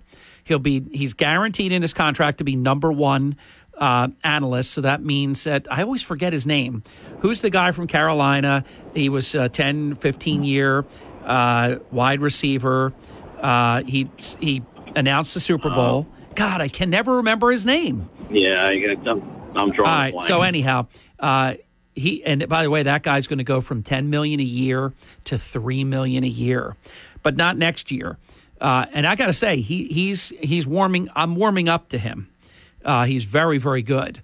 Chuck, let's get your first break in. Chuck is mobilizing at the moment due to an accident on the Garden State Parkway near Jimmy Lee's Road. So be guided accordingly in that area. If you can avoid it, you'll be doing yourself a big favor. Chuck had to reroute all the way around and come a long way to get here to Broadcast Center, which he's minutes away. We'll be right back with Chuck Malamut. You're listening to WPG Talk Radio 95.5 because of you, South Jersey's #1 news talk radio station with Chuck Malamut. And we will talk all about your financial matters. For example, in about 14 minutes, the January CPI numbers will be out, and that'll give us some indication in terms of what the consumer price index is for the previous month. And Chuck has a whole lot more that he'll be sharing for the remainder of this hour. Back in just a moment with Chuck. I am Early in the morning, WPG Talk Radio 95.5 FM and 1450 AM. When you need to know, it's WPG Talk Radio 95.5. We're back. It's 20 minutes past the hour. Chuck Malamut is here. If you were listening at the beginning of the program, Chuck is always Hurley. He's never late. Notice I said Hurley, Chuck. Always Hurley, never late, my brother. And today, though, an accident made him have to backtrack all the way around and very long distance and not the obviously the path that he would usually take. So he lost time, and on top of having to take a longer path to get here. In any event, Chuck is here. The program continued anyhow. And I'm looking forward to this segment, but then after the break, Chuck, to see what January CPI has to say. First, welcome to your program, Market Update. So, Harry, thank you. So last week, not a great week for equities. As it turned out, the S&P was down a little bit over 1%. First time in 3 weeks it was down. The NASDAQ down about 2.5%. And again, first time that index was down in about 6 weeks. Crude, and you guys talked about this last hour, actually crude for the week was up about 8.6%. Best week that we saw since October. Treasuries ran into somewhat of a headwind due to the repricing based on what the Fed is doing. The only positive sector for last week, Harry, was energy. It was up 5%. Worst sector, communication services, and a lot of that was due to what I'll call the AI disaster, that everyone had looked at with respect to Google or Alphabet, what they had rolled out. So, Having said that, the market did take a little bit of a breather, Harry, as it worked out. When we look at the indices year to date going into yesterday, S&P up 6.7%, Dow up 2.3%. The winner of the group is the NASDAQ, up about 12%. And we talked about this, best sectors and worst sectors. Best sectors year to date, consumer discretionary up 14.6%. Communication services up 13.1%. Information technologies up a little bit less than 13%. And again, Harry, those were the worst performing sectors of 2022. And then on the flip side, the worst performing sectors year to date, utilities, healthcare, and consumer staples down anywhere from 2 to 4%. Energy's in the middle of the pack, so to speak. But right now, all eyes again back on what's going to be happening in about 7 minutes or so, and that's CPI. Sidebar, Chuck, and we're going to cover that strong as soon as we can. Sidebar: are these balloons and octagon-shaped mysterious objects and all of this sci-fi alien story? I mean, is that affecting markets at all, or is it's not even on the radar? Is it? No, I mean it is strange though. It is very strange. I mean, the path with the first, I'll call it the first one. We could grasp the first one. It's a Chinese spy satellite. It's at 60,000 feet. A civilian caught it. That's the only reason the government even came clean. Then they admitted there was one 4 months before that. Hello. And so we knew that. And it was traveling through the country. And then they said they couldn't shoot it down because they didn't want to risk anybody over land. But now they're shooting 4 more out of the sky over land. Like it doesn't even matter. So it's just crazy. The first one I understood. These next 4, they're being very mysterious about. They are, and I think the big fear was maybe if you shot the first one down, there would be some sort of nuclear hazard waste, anthrax or whatever. Yeah. I think the government was concerned about that, but now it doesn't seem like they're concerned about much of anything other than taking these objects, balloons. I don't know what you want to call them. Yeah, Harry. they say objects, which means some of them are not balloons, and they're trying to, I guess, figure out their propulsion means and all these different things. We're holding January CPI obviously until after the break because why don't we do that right now? Actually, because I don't know what I don't know what it's going to be, but we can talk about what we think it's going to be. All right, good. So again, at 8:30, the consensus forecast is that CPI rose, 0.5% in January, and that's, as you talked about. Oh, they're saying it rose. It's due to an increase in energy costs. Gas prices fell, pretty significantly in November and December, but have increased substantially so far in 2023. I know that although they've come down in the last but remember few this days. This is January. Yeah. This is not what happened yesterday. Right. So if the headline index comes in as expected, it's going to cut the increase from a year earlier to 6.2% versus a 6.5% that we had seen in the 12 months through December. So we're continue to move ever so slightly in the right way. But, investors, economists, and most importantly, the Fed, they're going to be more interested in core CPI, Harry, which excludes, the volatile food and energy components of the index. That's expected to have increased 0.4% for the second straight month. It would be up 5.5% from January of 22. Down from 5.7%, a year-over increase from the prior month. So, again, that's moving in the right direction. So it's progress for sure, Harry, but it still represents an uncomfortably high inflation. And I think they're going to be focusing again is it's all about now these wage-driven services components of core CPI. If you remember January, the job print was just through the roof. I mean, no one expected 500,000 plus jobs. So, And I guess, in a couple minutes, Harry, it's the data that we're going to get is going to determine the direction of the market until the Fed's March policy meeting. I mean, they're meeting in March, they're meeting in May. All indications 25 basis points on both meetings right now. Tell you what I don't like, and I know it's a later talking point in your show, but you're going to be talking about how Fed officials say they have more work to do. That's bad language. That's bad for us. Well, I think that because they're going to bring pain. I mean, the market immediately priced after the last Fed meeting and the news conference, and then the job print. The month-end job print, not the job print. I'm sorry, the unemployment number. How did that 517,000 jobs hurt the whole equation? Well, it basically moved up the Fed fund rates by 50 basis points.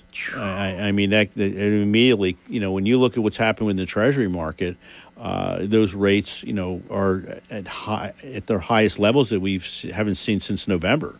I just, you know me, Chuck. I'm not a liar, and I'm not just saying negative things for any political reason. I call it like I see it. I don't feel like we're in an economy, and I mean specifically in a jobs market, where 517,000 jobs could possibly have been created.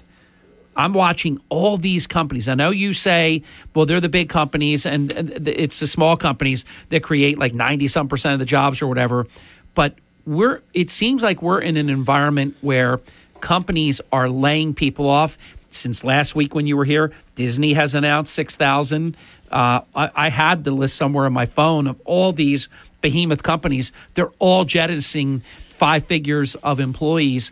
I feel like we're contracting from an employment standpoint, and somehow we're supposed to believe that last month 517,000 jobs were created. I just don't believe it. A lot, Harry, I don't necessarily disagree with you, but a lot of the jobs that were created were in the service sector. Okay. All right, and they're lower paying jobs, and the jobs, the people are being laid off from. The other thing you got to realize that most people really don't pay attention to is that labor wages is a lagging number and not necessarily a leading indicator. Good point. So I think good point. I mean, and that's why you would have immediately thought, when that job print came out at 517,000, I believe it was, you would think the market would have just gone bananas, collapsed, that did not happen. It did not happen. It did not happen. Yeah, great point. All right, we're at the halftime break. When we come back, Chuck will review reality versus forecast regarding January CPI, because we should have that number by the time we come back in just a little bit. With Chuck Malamut, I am Hurley in the Morning. This is the Town Square, New Jersey Info and Weather Network. Harry Hurley, 30 minutes past the hour, with these 3 stories you can follow right now on our app. Former Golden Nugget Atlantic City owner Steve Wynn, the Ventnor Mansion that Chuck Malamut knows very well, being demolished, and our article has gone supernova viral. You've been reading it like crazy. We thank you for it. Check it out. Atlantic City residents are opposed to a trash-to-steam plant in Venice Park, and Atlantic City is the home of many significant firsts throughout history. Free. From the Town Square, New Jersey Info and Weather Network, I'm Chief Meteorologist Dan Zarrow. On this Valentine's Day, you'll be loving another day of sunshine, dry weather, and mild temperatures. The brisk breeze dies down early this morning. We'll see a high this afternoon around 53, way above normal for this time of year. Increasing clouds tonight, could be a shower or sprinkle after midnight, low of 40. Tomorrow, spotty showers in the morning, then partly sunny, breezy, and warm, high 63. Get weather 24/7 wherever you are. Download our free mobile app today. The number of people doing business Hurley in the Morning. WPG Talk Radio 95.5 FM and 1450 AM. Hey, Sean Hannity here. Join me this afternoon at 3. Now back to Harry Hurley on WPG Talk Radio 95.5. Thank you, Sean Hannity. And here's my brother, Chuck Malamut, with the news.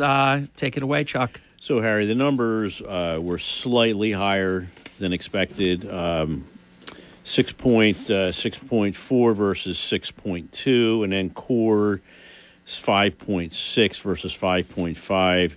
Have to dig into the numbers here a little bit where it came from. We did hear that used car prices came down somewhat, 1.9%. I'm curious about wages, but the market, at least now, likes the numbers, and that's good news. And I saw the futures were all up and stuff like that. Well, look, it's 8:30 in the morning. Anything can change, and as you know, in a moment's notice, I think unfortunately, all of us get too much information too quickly and oftentimes don't know how to digest it. And that's just a sign of the times, Harry. And by the way, that's not on our agenda for today, but it is a reality. And you and I have talked about this over many years. The markets it was never created that there would be such a spotlight second by second with it, like almost like you're calling a sporting event and every yard on the field is magnified. It was never meant to be like that. Harry, obviously things have changed over the last several decades. We've been doing this 31 years together, and I remember going back and thinking about show prep and how to get everything done and what we chatted about, and the world is different. Is the microscopic lens more of an impediment than it is a help for the average investor? I think there's a thirst for information that we live in this instant minute rice age where, you used to be able to tell people, just don't look at this stuff second to second, day by day. Check the monthly statement out and then file that. You're investing long term, and all this. But now people look at it second by second. They do, and Harry, unfortunately, what that creates is what I'll call internal hysteria. Yeah. If that makes any sense. Well, it makes perfect sense because it could lead one to make an irrational decision. And that oftentimes happens, especially when things do not go the right way. Investors with not a lot of experience have a tendency to, jump, sell, and make just really, really poor judgment calls. Because if you go back over time, and again, extended periods of time, 10 years, 20 years, 30 years, the equity markets, the S&P in particular, up anywhere from 8 to 9, even 10% a year, but it's not up 8, 9% every year. And if you go back, Chuck, and I remember you loud and clear, you were really helpful to a lot of people during the Great Recession. People that insured their losses because they didn't have the stomach to stay in the game, if they had stayed, would have had a much different outcome as opposed to those that left and probably lost half because they cut and ran. Look, there were some extenuating circumstances as well with respect to the Great Recession. If you look, in my prior employer, basically got consumed by Bank of America because it had to happen. Morgan Stanley, taking out part of Citi.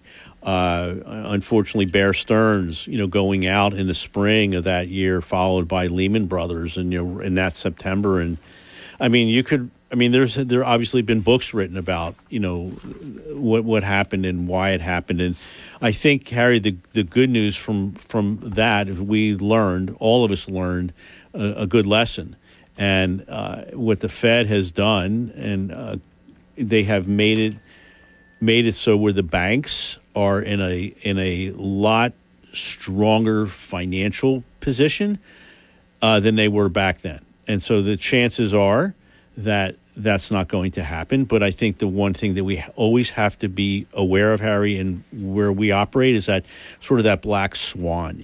Something out there will happen. Some kind of, I don't want to call it tragic event, but some kind of event or number of events will happen, and the market will do what it and you've talked geopolitical over the years and all kinds of things. Just to give you an idea why you shouldn't sweat this stuff and go crazy second by second. When Chuck and I reviewed the news, initially the futures were negative. A moment later, during the break, not a minute later, 2 minutes later, they were positive. The futures are now negative. It illustrates the point. Kirk is writing us in real time because the last time Chuck and I looked, they were, futures were on the rise. So, and then they might be again moments from now. So it really speaks to the point of not getting crazy about this second by second. I think you talked the Fed through, which would take us to, and this, I hate to report on this, it's tougher now to obtain credit, isn't it? Harry, unfortunately, it's almost next to impossible when you look at what is happening in the credit world. Just last week, the Fed's senior loan officer opinion survey that comes out every month. It's suggesting that credit standards in our country, tightened during the fourth quarter. Demand for loans have decreased as well. So it's a lot tougher, Harry, I think, and all your listeners are aware of this, to get your hands on money right now. If you can get it, it's expensive. And I think that's something that, this is done by design. This is what the Fed wanted to get accomplished. I think the last item the Fed needs to get, under wraps is the employment that we kind of talked about. But, Harry, I see that happening. I really do. I mean, even regardless of what was reported two Fridays ago, was it? Yeah. Weekly jobless claims numbers are starting, to move. When you take a look at it, they're moving in the right direction for the Fed. Weekly jobless claims came in at 196,000. That's an increase of 13,000 from the prior week. The 4-week moving average, Harry, which is considered to be a better measurement because, anything can happen in a given week, that fell by about 2,500 to just about 190,000. So the market's confused now, Harry, about jobs. Claims have remained low despite these high-profile layoffs that you just talked about in the technology and the financial industries in particular. So that's, a lot of cross currents, and I think investors need to be aware of that right now. We talked about our chief strategist Mike Wilson. Earnings recession, calls out for the S&P to close the year 3,900, so that's down about 4.5% from where we are right now. Sees it going lower during the year, but then coming back in the summertime. But remember,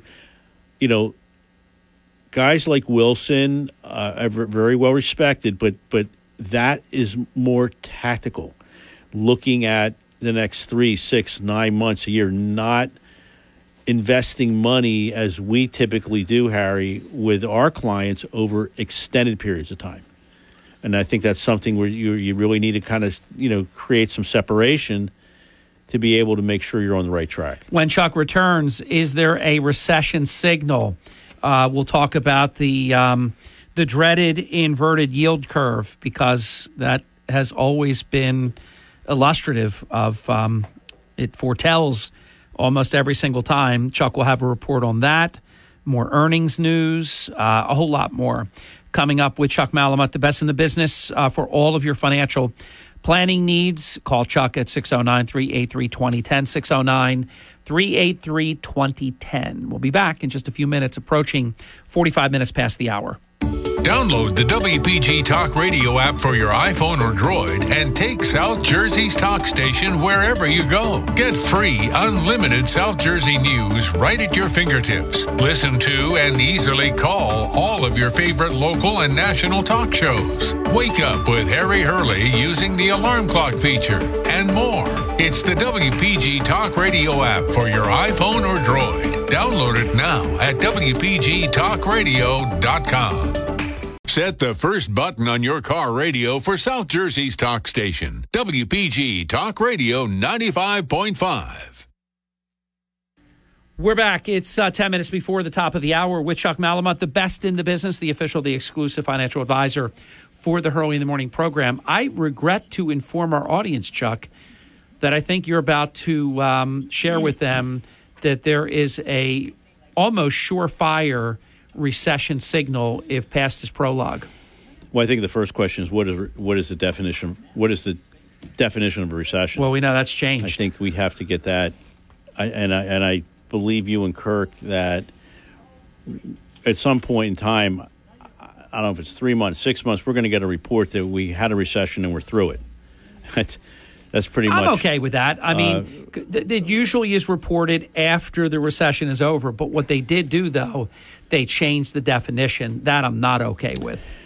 Yeah, January or July 29th to be exact, of 2022, Harry. But that's in Wikipedia. But not that I remember a lot of dates, but that's one I'll never forget. But that is great. But here's what's happening right now: the spread between the 2-year Treasury note and the 10-year Treasury note is approaching a level that we have not seen since 1981, and that's data that's been compiled by Dow Jones Market Data.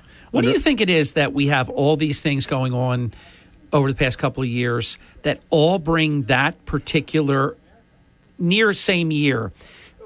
Reported earlier today, federal government is going to release that it's the lowest the strategic petroleum reserves have been since 1983. You're talking about something from 1981 or 1983.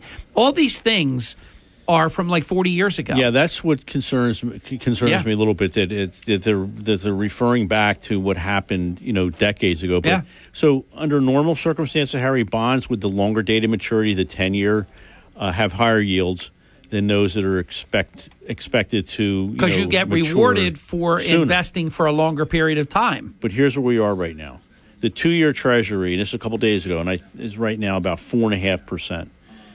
That's 82.5 basis points above where the 10-year settled, and this was back on last Thursday.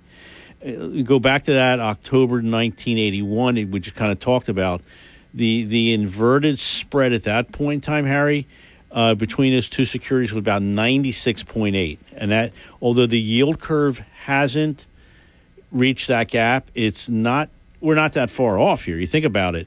82 versus 96, but whether it gets there isn't the biggest concern right now. If you look at the predictability of the yield curve, Harry, it's fairly high, Harry, in terms of a recession following anywhere from 6 to 12 months after the inversion of the yield curve, and the curve, Harry, has been inverted since July.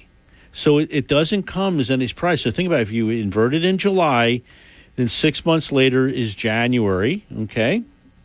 January, February, March, somewhere like that, or maybe 12 months gets you back into next summer. So the bond market, Harry, has a pretty unique way of getting in front of what the Fed does, and actually is in front of most markets. So you always kind of take your cues. Is the equity market right, or is the bond market right? So it looks like the market is sending this signal to that the Fed is getting near the end of its tightening campaign, and ultimately, do you think that blowout jobs report though affected that? Powell spoke after that, and you would have thought that from the meeting that they held and the speech that he gave, he really wasn't that hawkish. But I think it was more dovish than hawkish. But a couple other Fed governors were in there, and they've been pounding the table: rates higher, rates longer. Yeah, they want to bring pain, and so it's anybody's guess. And now with CPI today, it's going to be, Harry. The target is that a massively disappointing CPI? How would you rate that bad news on the scale? Well, you're within 1/10 of one base. You go 6.4, 6.3. It's not it's not the end of the world per se, but the futures right now look to be pretty flattish across the board. But I think the problem is, and we've talked about this numerous times, Harry. The number obviously has come down. I think it was June of last year. Was at 9.9, I believe. So now we're in the sixes, and we're kind of stuck there. You have these high food prices, that we continue to talk about. Kirk texted me eggs are up like 83%. So supply chain obviously is in a lot of areas is still not working. The good news is used car prices are coming down. So some of this is in fact working, Harry, but it's a stretch. You're going to, the way you get from 6 to or 6.4 to 2 or 2-ish range, and I think you got a couple years. And I think how do you get there? You get there, job cuts. We also have bad economic Unemployment. policies from an administration that is pretty anti-business. So I think it extends the pain, doesn't it?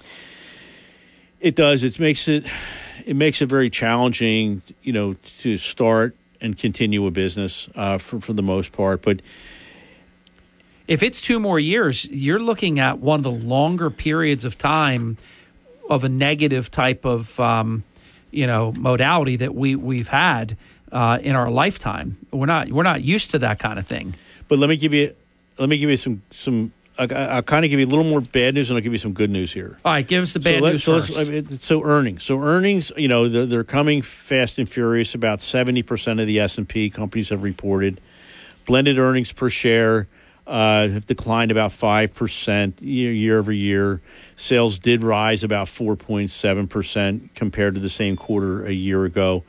70%, have beaten these revised downward earnings per share expectations, which is below the average in the mid to high 70s. So second quarter earnings will probably not be where everyone would like them to be. And again, Wilson, we talked about him. He's calling out for an earnings recession and markets overbought.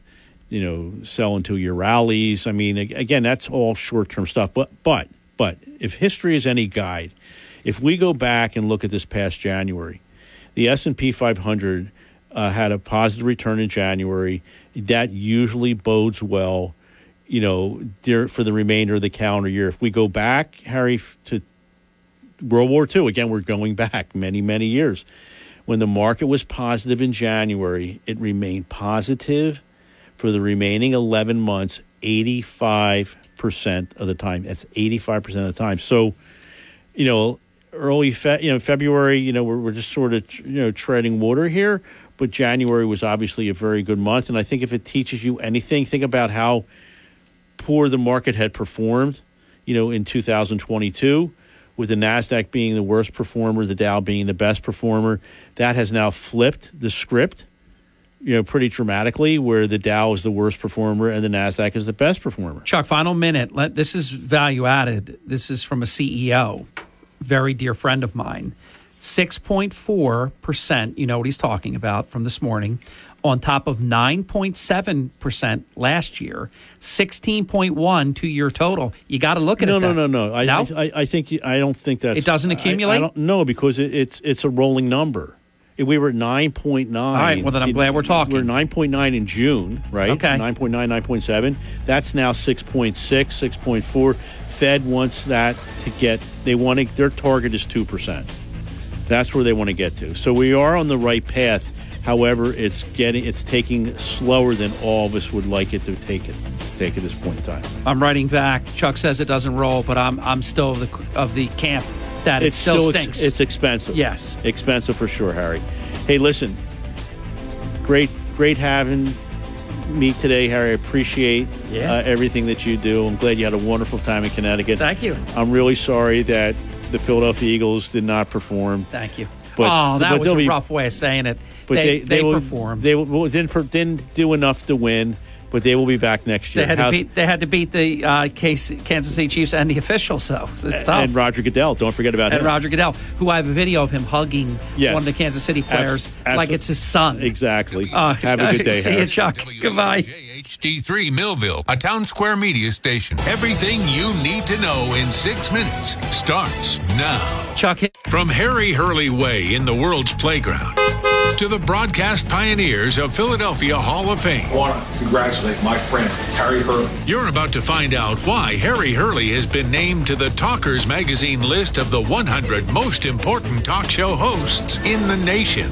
Live from the studios of Town Square Media in Northfield, it's Hurley in the Morning on WPG Talk Radio 95.5. Thank you and welcome back. Very important hour of the Hurley in the Morning program with Atlantic City, with Atlantic Prevention Resources presents Dr. Bob Zlotnick, who is their phenomenal, in my estimation, president and chief executive officer, and really a very timely appearance today, Dr. Bob, because there's a lot going on, and it's an issue that you have been following for decades. For 17 years or more. Yeah.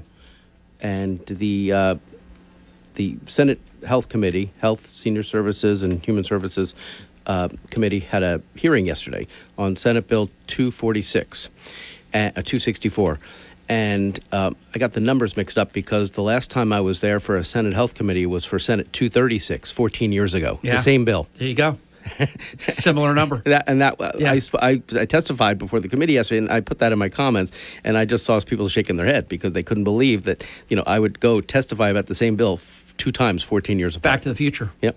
So I want to make sure that we bring on our guests right away because I understand that Lamont is on the phone, Pete, and I think Nick Vitola, Nicole's husband. And so I want to just set the stage.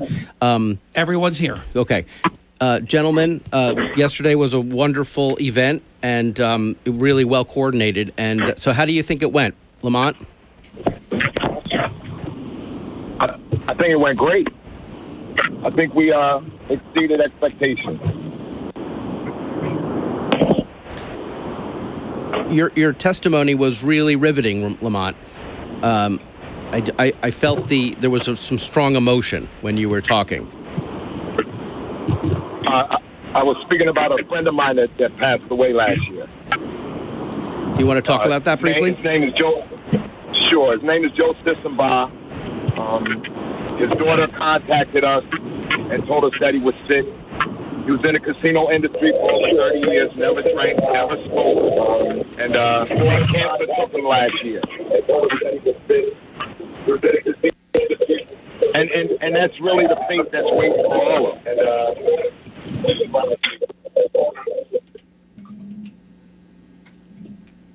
Lamont is still on. Some of the others had the radio on. It was a little distracting. Okay. So I put them on hold. But we hear you, Lamont. You're on. Go ahead, Lamont.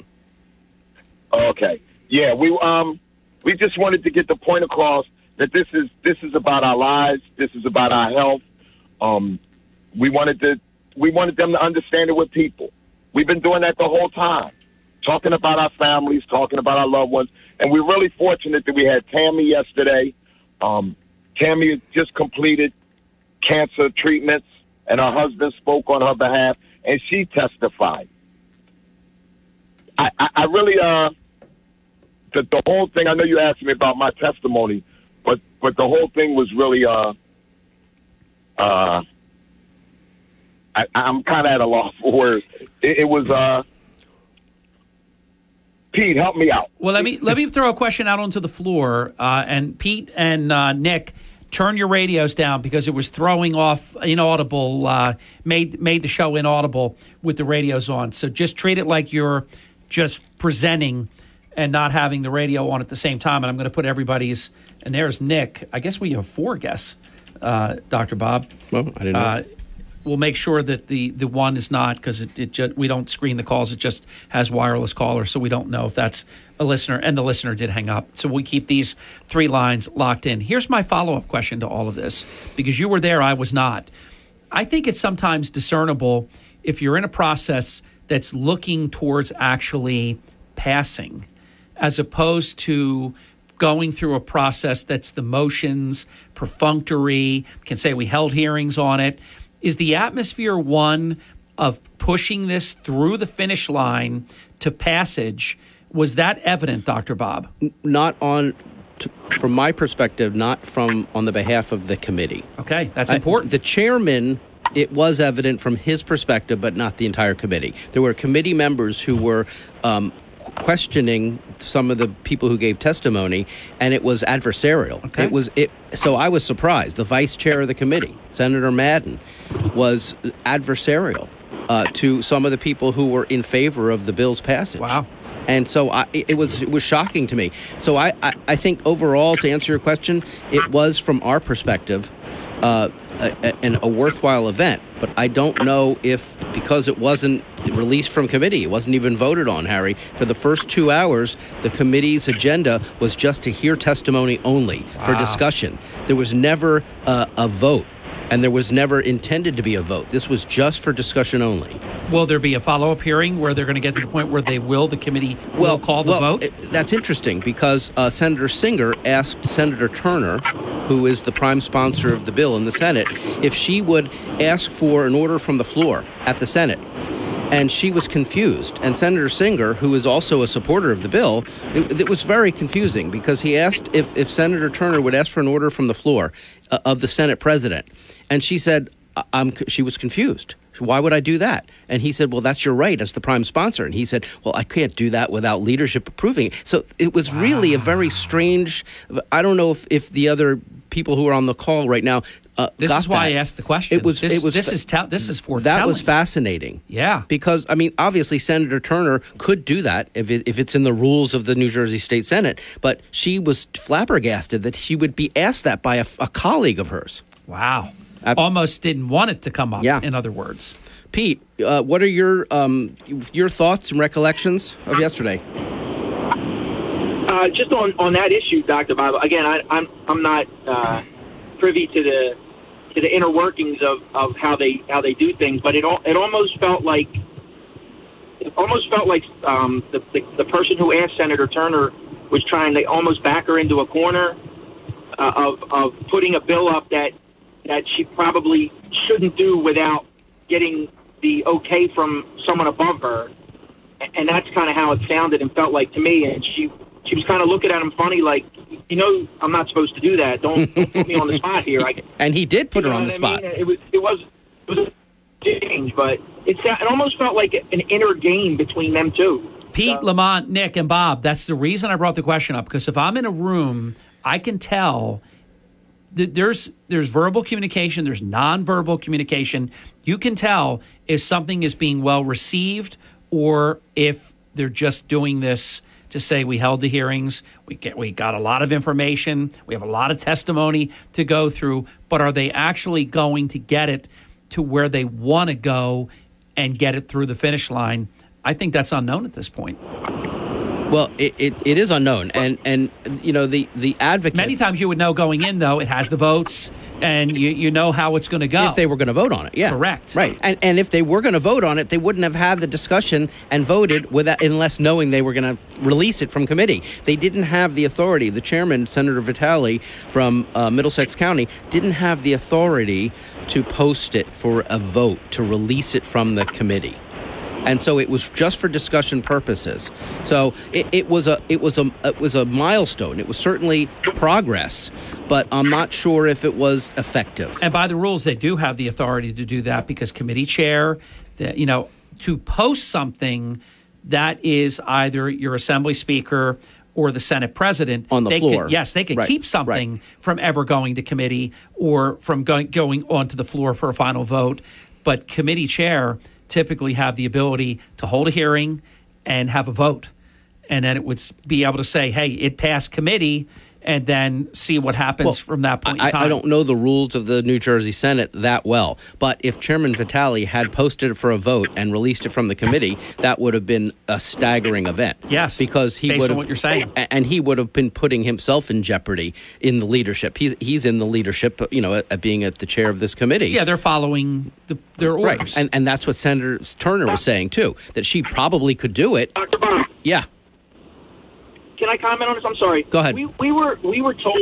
We were told going in that these hearings without a vote happen on bills that are controversial when there's people on both sides of the issue, and so we go in, we present our argument, they present their argument, then the committee gets time to hear the facts, check them, listen to them, talk to each other, and then decide whether it comes up for a vote. So this wasn't like someone asking for a traffic light, on the corner of a street. This was, a pretty big issue that there's two sides that are fighting each other to get what they want. But allegedly, though, only thing I'm going to push back on here, I get you, what you're saying. And, of course, they don't take up traffic lights anyhow. They're always dealing with broad, big issues. They're never dealing with something that's tiny. They vote in committee on big things all the time. I've said from the beginning that from a lobbying perspective, politics as I know it, this has never been able to get to the finish line because it gets hijacked along the way, each and every time it has happened. Now, remember, guys, the votes are there, And Steve Sweeney won't allow it to be posted.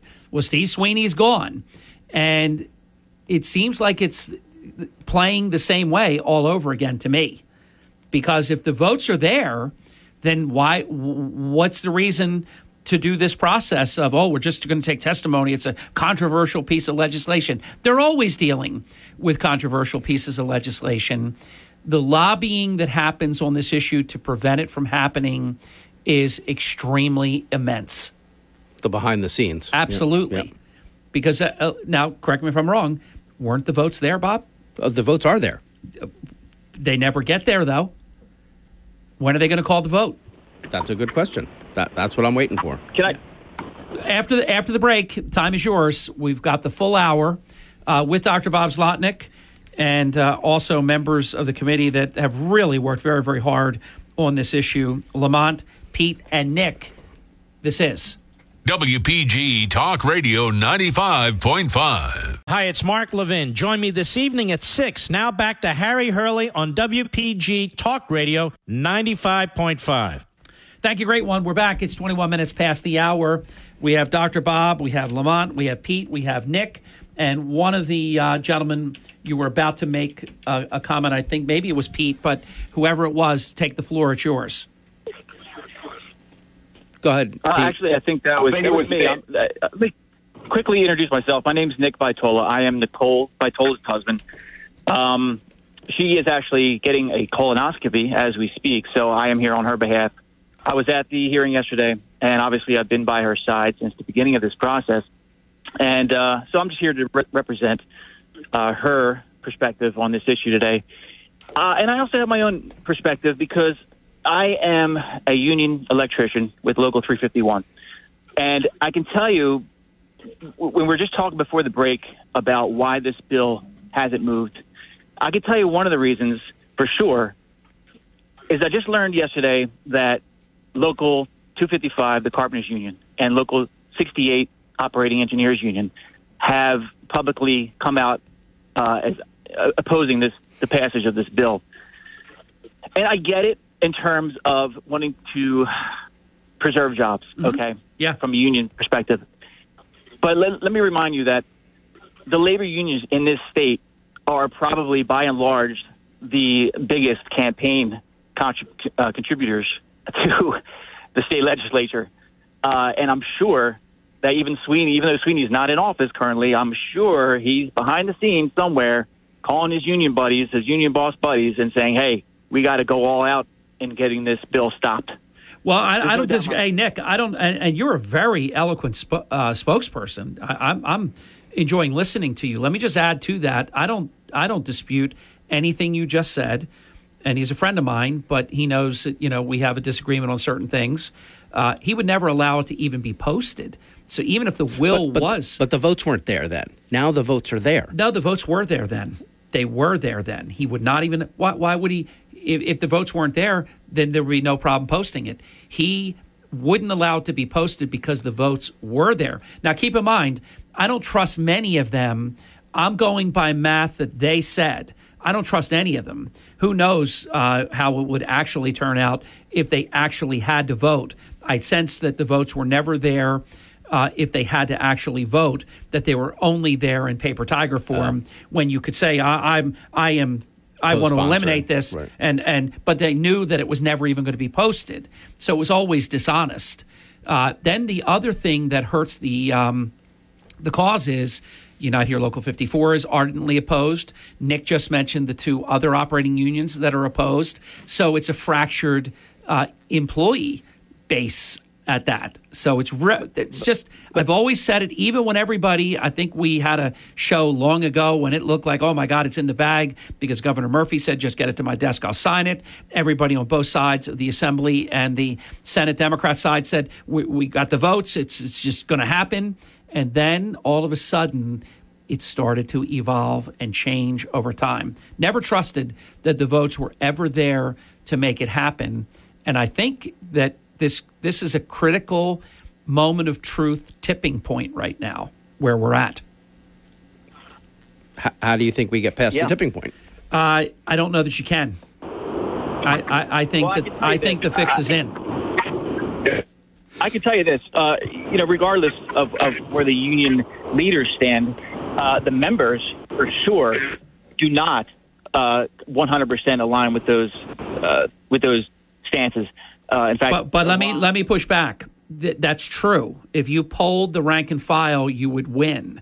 However, the power structure is the leaders represent the union, follow the money. That's where the contributions come from the PACs of the different unions, and they're making their decisions at a completely different level. Not to say, because it sounds awful to say they're not following the wishes of the rank and file, but on certain matters, it's bigger than that, and they really don't. So I think you speak the truth that the rank and file would support the ban, especially anyone that's directly exposed to the secondhand smoke that happens in smoking. But that's not how the leadership is playing it, as I see it. Bob? Of course. Well, here's the issue. This is not an economic issue. It's a political issue, and it's an issue of health. And the hearing yesterday illustrated two very divergent sides. One that was talking about health. The casino employees and their family members who got up there and spoke all talked about how this was impacting their health. Lamont talked about a colleague of his who passed away last year as a result of breathing in secondhand smoke at work for 40 years. It's real. The people on the other side all talked about economic issues. Yeah. Nobody talked about health. Christine Renna from the New Jersey, the South Jersey Chamber of Commerce talked about that she thinks that it's a great idea for health, but the timing isn't right economically. Correct.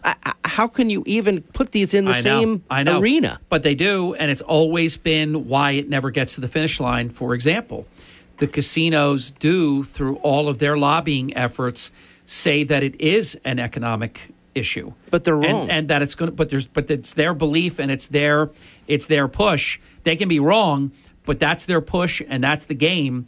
And they're saying it will cost X amount of jobs because of this business that will be lost.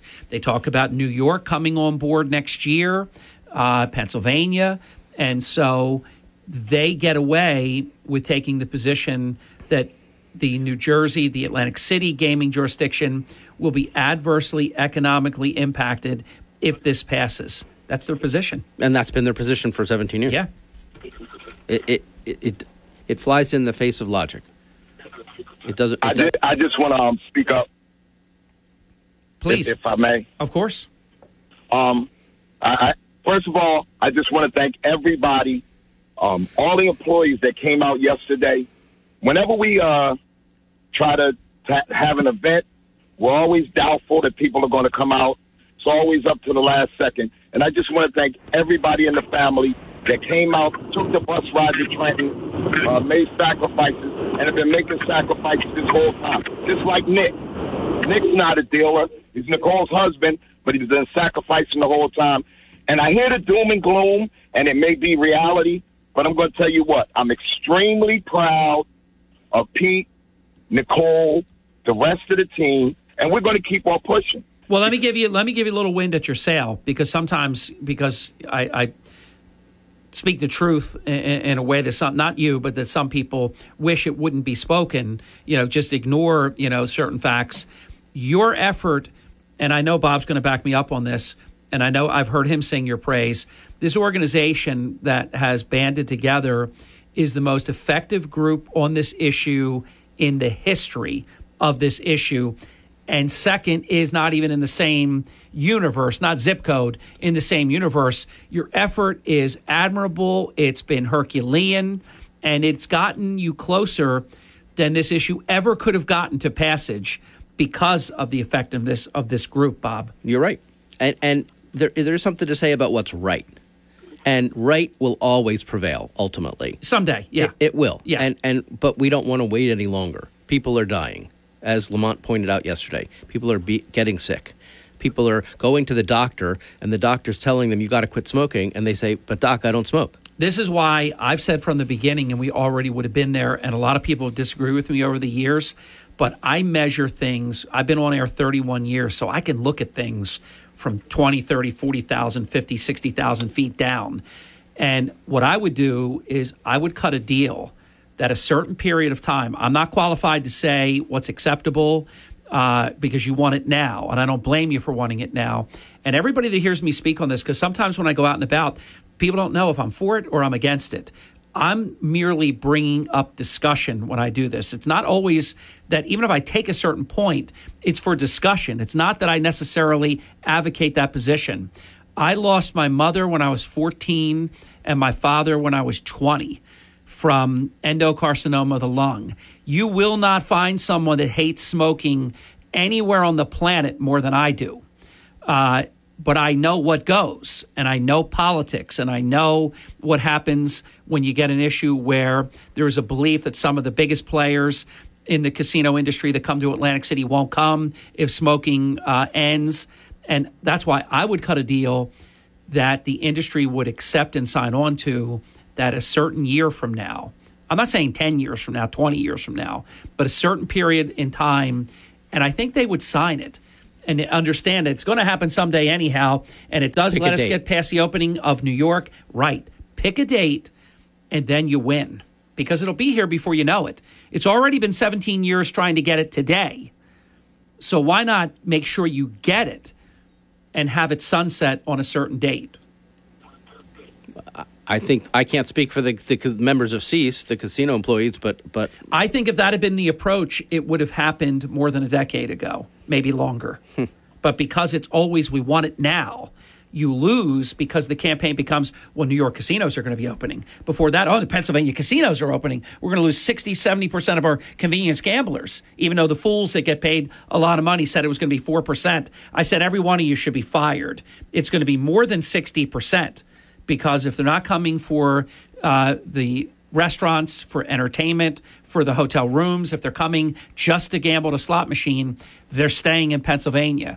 So they're always going to have, the industry will always have an issue of the moment that keeps it from happening. If you win by accepting a win with like a later date, like a burning fuse switch before it turns on, that's what I would have done. And I think you'd already be there. But when you keep going for the win now, it forgets the fact that it's been 17 years. You're fighting the battle that's, like the Eagles didn't play New England from 5 years ago. They played Kansas City 5 years later. And so it's not so much, hey, we've been fighting for this for 17 years. It's you got to win on the field where the game is being played now. But I want to pose a question, if I may. Yeah. So the argument is that you're going to lose customers to Pennsylvania, right? Okay. Now, does anybody truly think that if this bill gets passed here in New Jersey, smoking is eliminated in Atlantic City casinos? Do people really think that Pennsylvania is not going to follow suit? McDevitt thinks that Pennsylvania is going to double down on their smoking policy. Like, okay, now you can smoke 100% in our casinos because you can't smoke in Atlantic City anymore. So come to Pennsylvania. Do you really think if this law gets passed in New Jersey that Pennsylvania workers and CEAS is not going to go all in on Pennsylvania to get that bill passed there as well? Do you think the workers are not going to stand up and see what New Jersey did and say, wait a minute, what are we? We're going to stand by and work in the smoke when they don't have to? Yeah, Nick, this is why I said you're awesome earlier. It's a great point. Here's how I would respond to that. It's not a zero-sum game. You have a situation where if Pennsylvania has a competitive advantage, they'll exploit it at the highest level with what they call the whales and people that want a cigarette or a cigar in one hand and an alcoholic beverage in the other. And you can't do that in Atlantic City. But they also will thread the needle and be mindful. What's the number, Bob? 70% of the people don't smoke at all, right? Over 80. 80. So they will thread the needle. Nick, they'll do both. They won't go 100% all in because 80% don't want it at all.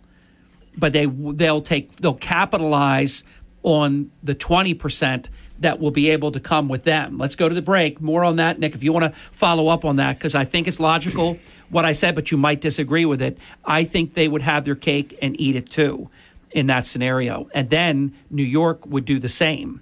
They would say, look, don't go to Atlantic City because you can't recreate in the way that you want. And I know this. You guys met. I think you know this. I spent 10 years, and I was in the top 10 of my company when I left. I know what goes. They truly believe that this is an economic issue. And I will say, because I've been in the rooms during certain discussions, they're not heartless to the people that have died of cancer and have gotten sick and all these things, but they look at the overall health of the industry, being able to provide jobs, not have to make cuts because of it, jurisdictional competition, and all of that. And it always seems to tip towards keeping the smoking, even though we know how unhealthy it is, much more. With Dr. Bob, with Lamont, Pete, and Nick, I'm Hurley in the Morning. Sean Hannity. Department of Energy now is putting forward a rule that would phase out the use of compact fluorescent light bulbs as part of the Biden administration's efforts to remove less energy efficient bulbs from the market. Will you leave our light bulbs alone? Leave our stoves alone? Leave 7-Eleven alone? How much money a year does the government make by selling cigarettes and tobacco products with their taxes they put on it? Sean Hannity, weekday afternoons at 3 on WPG Talk Radio 95.5. Markley, Van Camp, and Robbins this afternoon at 1. Now, Harry Hurley on WPG Talk Radio 95.5. We're back. It's gone so fast, and the conversation last segment was just so good from this panel that we went a little bit long. So we have 4 minutes left until Dr. Bob's next panel. We've got Nick. You're locked in and ready. Pete is here. And we have Lamont. Dr. Bob, time is yours. I'd just like to, I'm sorry that we ran out of time because I do have another caller calling in about a special event we're doing in a couple months. But I would just like to ask for some final comments from each of you. I apologize that we're running out of time, but Lamont? Sure. Harry, you've been great to us from the beginning. We did one of our first public speaking events was on this show. You and Dr. Bob allowed us to talk about this. And you say that you're in the know, and I know all about your experience. I find it very, very hard to believe that the lawmakers in this state believe the casino's story. I heard 3 employees get up yesterday and say the state is going to lose $44 million in tax revenue with nothing to substantiate that. And nobody questioned them on what they were saying, yet the people on our side were having questions thrown at them.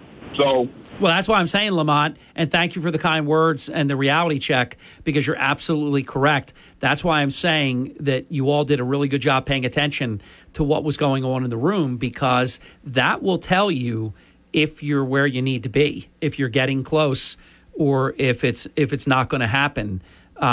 I do believe the industry believes that this is something that will be financially devastating to them, or I don't think they would push as hard as they do for it.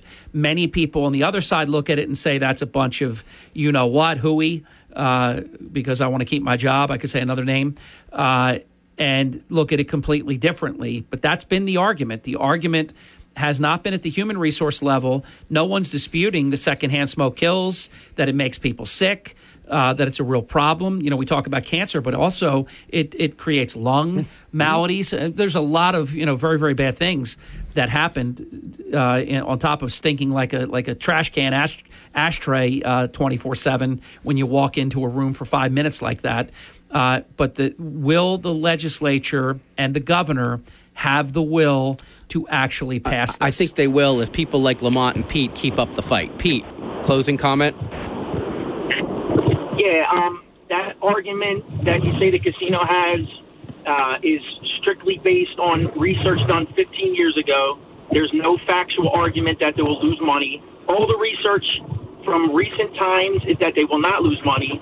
The highest grossing casino in Pennsylvania is Parks Casino, which is completely non-smoking. Yesterday, we were told by our people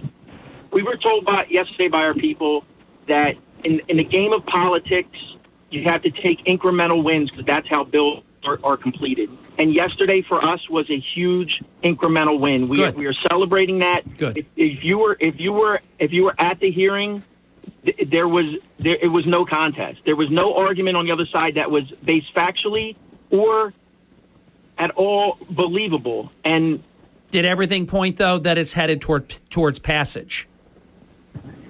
Say it again. Did everything point towards it is heading to passage? Well, we're closer today than we were yesterday. Yeah, no doubt. Well, that's good. good. I'm not a mind reader. I don't know what they were thinking, but we were in the building. We were in the State House.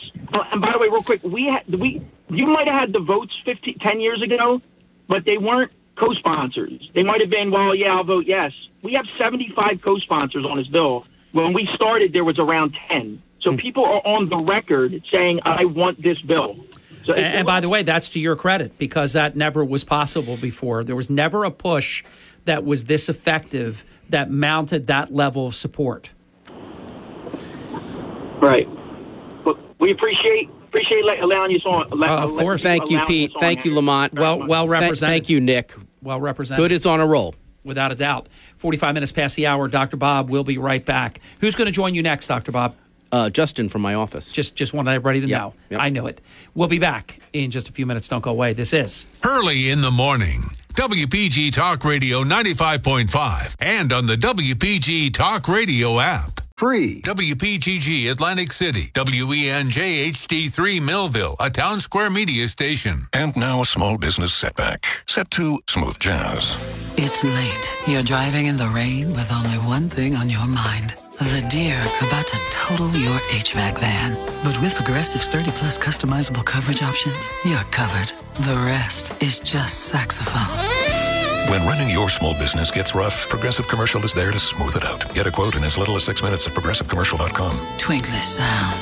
Progressive Casualty Insurance Company and affiliates. Coverage and discounts not available for all vehicles or states. Policy terms and conditions apply. The Tunnel to Towers Foundation is building its Let Us Do Good Village in Land O'Lakes, Florida. It's a community of 100 homes for Tunnel to Towers program recipients. Gold Star widow Danielle Thornton calls her home a blessing after the death of her husband Robert, a U.S. Army sergeant. In the village, Gold Star families of fallen and catastrophically injured first responders and service members are neighbors. Donate $11 a month to Tunnel to Towers at T2T.org. That's T2, T.org. Download every Hurley in the Morning program as a podcast on the WPG Talk Radio app. Harry Hurley on WPG Talk Radio 95.5. Dr. Bob Zlotnick continues, the president and the chief executive officer of Atlantic Prevention Resources. Dr. Bob, time is yours. Thank you, Harry. I have Justin on the phone, Justin Urbonis from our office, our treatment office in Pleasantville. Good man. Yes, he is. Morning, Justin. Good morning, Bob. Good morning, Harry. Hey, Justin. Thanks for calling in. And I wanted to get an update from you, a last-minute update, because I haven't gotten one since Friday, on where we are with our fundraiser. So our fundraiser up until this date has raised over $12,000 so far. It's on March 31st at the Linwood Country Club from 6 to 10 p.m. With our special guest speaker, Ryan Leaf. It's an event we kind of put together rather quickly, and it's something that our treatment program desperately needs due to the cost to run our treatment program has significantly increased where the reimbursement rates have not, and it's something that the community needs, and it's something that we need to provide the community. And as Justin points out, thank you, Justin. Justin is the chair of the event in-house, and we are at over $12,000 in income so far. And a month ago, we were on the radio here with Ryan Leaf, who called in, and we announced this event 1 month ago today. And Ryan Leaf is a former NFL quarterback, as you remember, Harry, and has a very compelling story. And he's coming down from Connecticut to speak at our event on March 31st. He was great on air with you, Dr. Bob, and I am well aware of his career. I thought he was great on air. And you did that a month ago, you know. Yeah, I know. Okay. I know.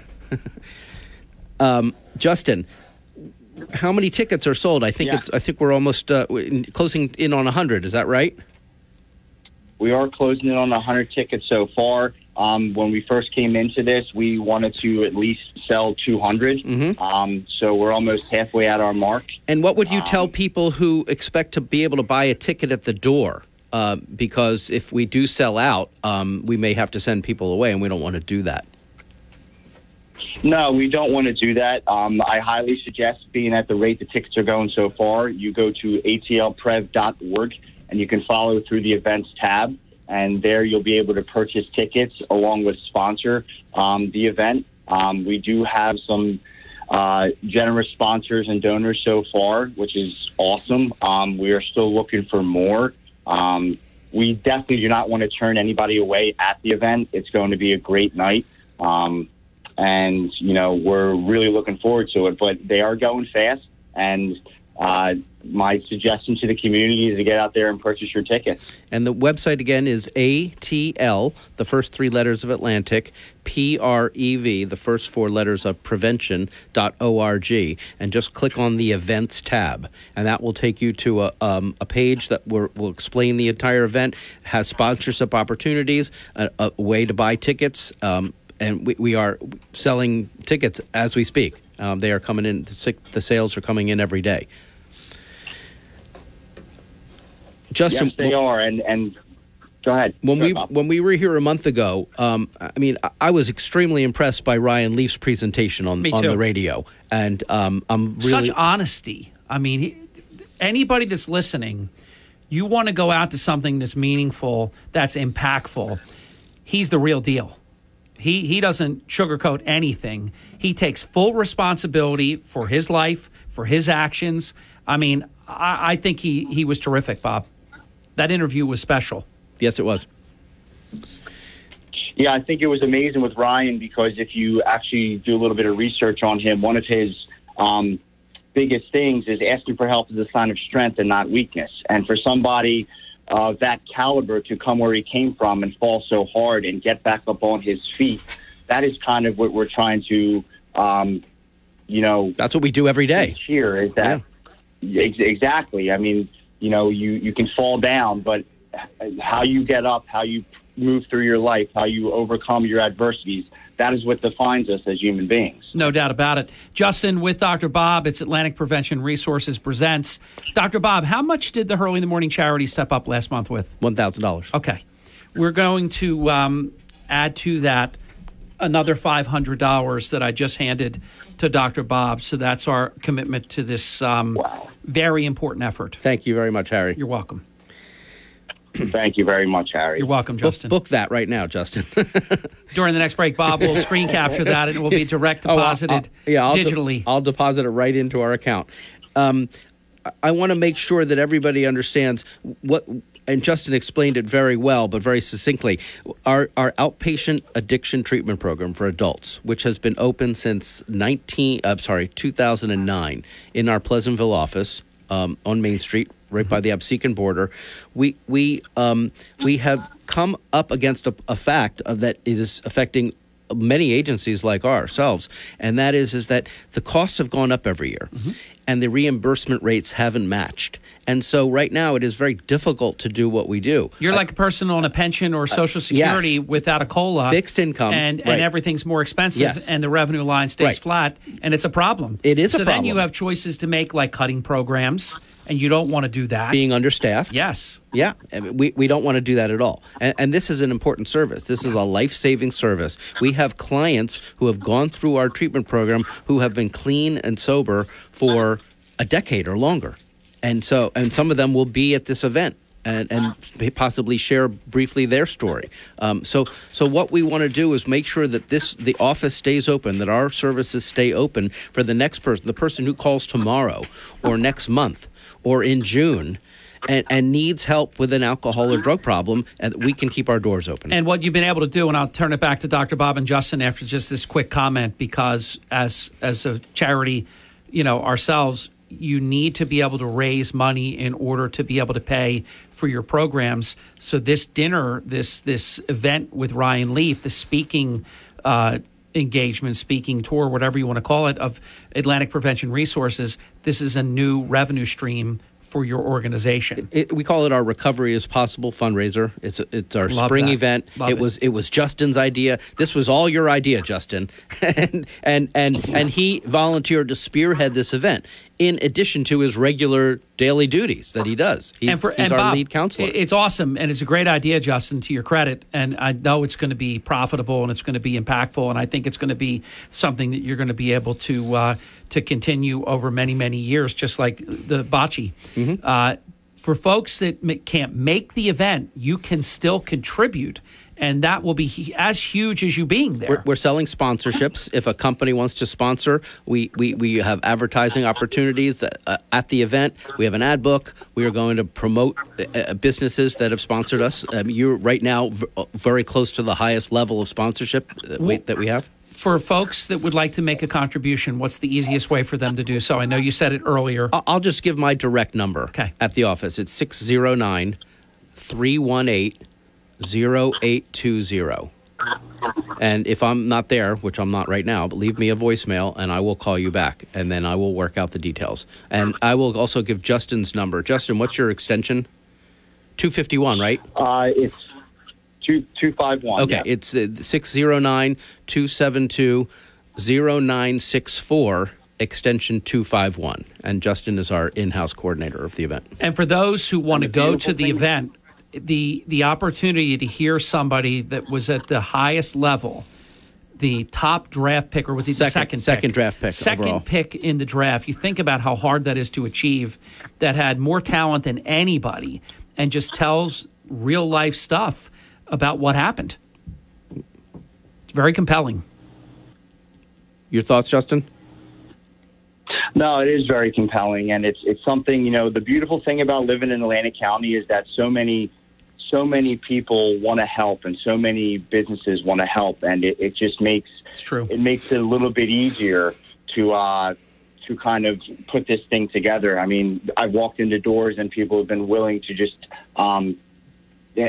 speak to me about it, and they want to hear more because, believe it or not, and I know I can relate to this, but there's not many people you go to that don't know somebody affected by this disease, and it's something that it hits home with a lot of people. And hearing it from somebody that I guess you can say hit celebrity status and is brought back down to earth and now is trying to move the message forward, I think that's a win-win. Yeah, and you get to see somebody that was at the top of his game, that saw his career go sideways, that then got to the point where he dealt with significant challenges and now is commentating at the national level and out there, as you say, Justin and Bob has said it very, very well, helping other people, paying it forward. It's a great story, and it'll be a great evening. It will.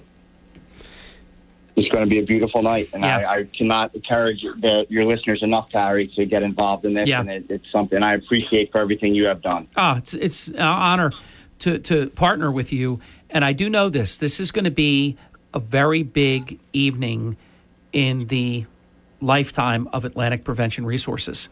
I'm hopeful. Yeah, it will be. It will be. Thank you. It's a major achievement. I mean, you've got a compelling speaker with a great, story to tell, a profound story to tell, Phoenix rise from the ashes kind of thing, and he'll be able to help a lot of people. Well, the anybody's recovery story is a horrible story in the beginning, and then there's a point at which something changes, and then the rest of it is a very great story. Yes. And Ryan Leaf's story is very similar to everybody else's recovery story. As you talk about it, Bob, the rock bottom part of the show. Yep. And then you build from there. Yeah. I mean, it truly is. You go from the height of living to the depths of the worst to back up to and even higher than when you were before even getting into alcohol and drugs. Do you have to hit the bottom to ultimately achieve? That is a requirement. Yeah. The bottom can be adjusted. Yeah, your bottom. The bottom, someone's bottom can be adjusted. Yes. It can be raised to a point where they don't have to go to rock bottom. Right. It's a good point. Somebody doesn't have to lose everything. Right. If they could be at the precipice if they are approached. Of, if this continues, they're going to lose everything. Right. Everything. And stop it there. Everything. That's your including bottom their there. life. Right. I mean, somebody's bottom could be the loss of their own life. Yes. Or killing a family member. 3 minutes in your program, Bob. Justin, can you stay on for 3 more minutes? Absolutely. Okay, thanks. I want to talk briefly also about some other fundraiser we're going to be doing at the event. We are planning a silent auction, so we're going to have a few items available to bid on, and also some prizes that we are going to do a raffle or a ticket. I forget what that's called, but we're going to have baskets, and people will put tickets in, and we'll draw tickets. Dr. Bob and Justin, put a foursome for our, I can't believe I'm saying this, but I think it's 16th. What is your bocce? Or We're up to 15 next year. We're going to be 16. We're a year ahead of you. Put a foursome in. It's very coveted. It's very valuable. Put a foursome to the Hurley in the Morning Charity 16th. Golf Open. I have confirmed where we will be. I have confirmed the date. And I'll tell you about that later. I haven't announced it yet. But put that foursome as one of your auction items. Thank you. That's a almost $1,000 value, I believe. Yes, it is. It is. Yes, thank you. That is great. awesome. We'll put that in the silent auction. Thank you, Harry. Sure. 2 minutes. Justin, any closing comments? What do we still need besides attendees and sponsors? We do need some local businesses to donate maybe some raffle items. I know me personally, I'm going to be putting my authentic signed Darren Sproles jersey signed by him, Super Bowl 52 champs, up for silent auction. Wow. Something I'm hard to part with. But again, I truly believe in the work that we do here, that my coworkers do here. The best thing about Atlantic Prevention Resources Treatment is the fact we are small. It's kind of a blessing and a curse, but the blessing is the fact that we get one-on-one with these clients on a regular basis, more so than maybe other big agencies. It's like a small family, and boutique. That's why I would go out and do whatever I need to make this program run the way it has to succeed. And it's something I'm very passionate about. And Dr. Bob gave me that opportunity coming up on 7 years ago now to be able to do this life-changing work. So. And Dr. Bob, Justin's given till it hurts. I know. Okay? That's really impressive. Justin, I want you to know I'm proud of you because I do the same thing. I donate an item from my collection every year. And it's a funny thing because sometimes it's like Fonzie can't say he was wrong. You don't want to let it go out of your hands, but you got to do it. And it feels good. And it raises money. It feels great. Yeah. I mean, it's going to come in a shadow box. It's going to be framed. It hurts to lose it, but the fact I know that it's going towards a beautiful cause, it makes it a little bit easier. It's bittersweet. Let me know your opening bid when you set it, because I'll help promote some of your silent auction items. Thank you. When you guys aren't here. Dr. Bob, Brian Kilmeade's here. We got to go. All right. Thanks, Justin. See you, Justin. And Dr. Bob, until we meet again. The Brian Kilmeade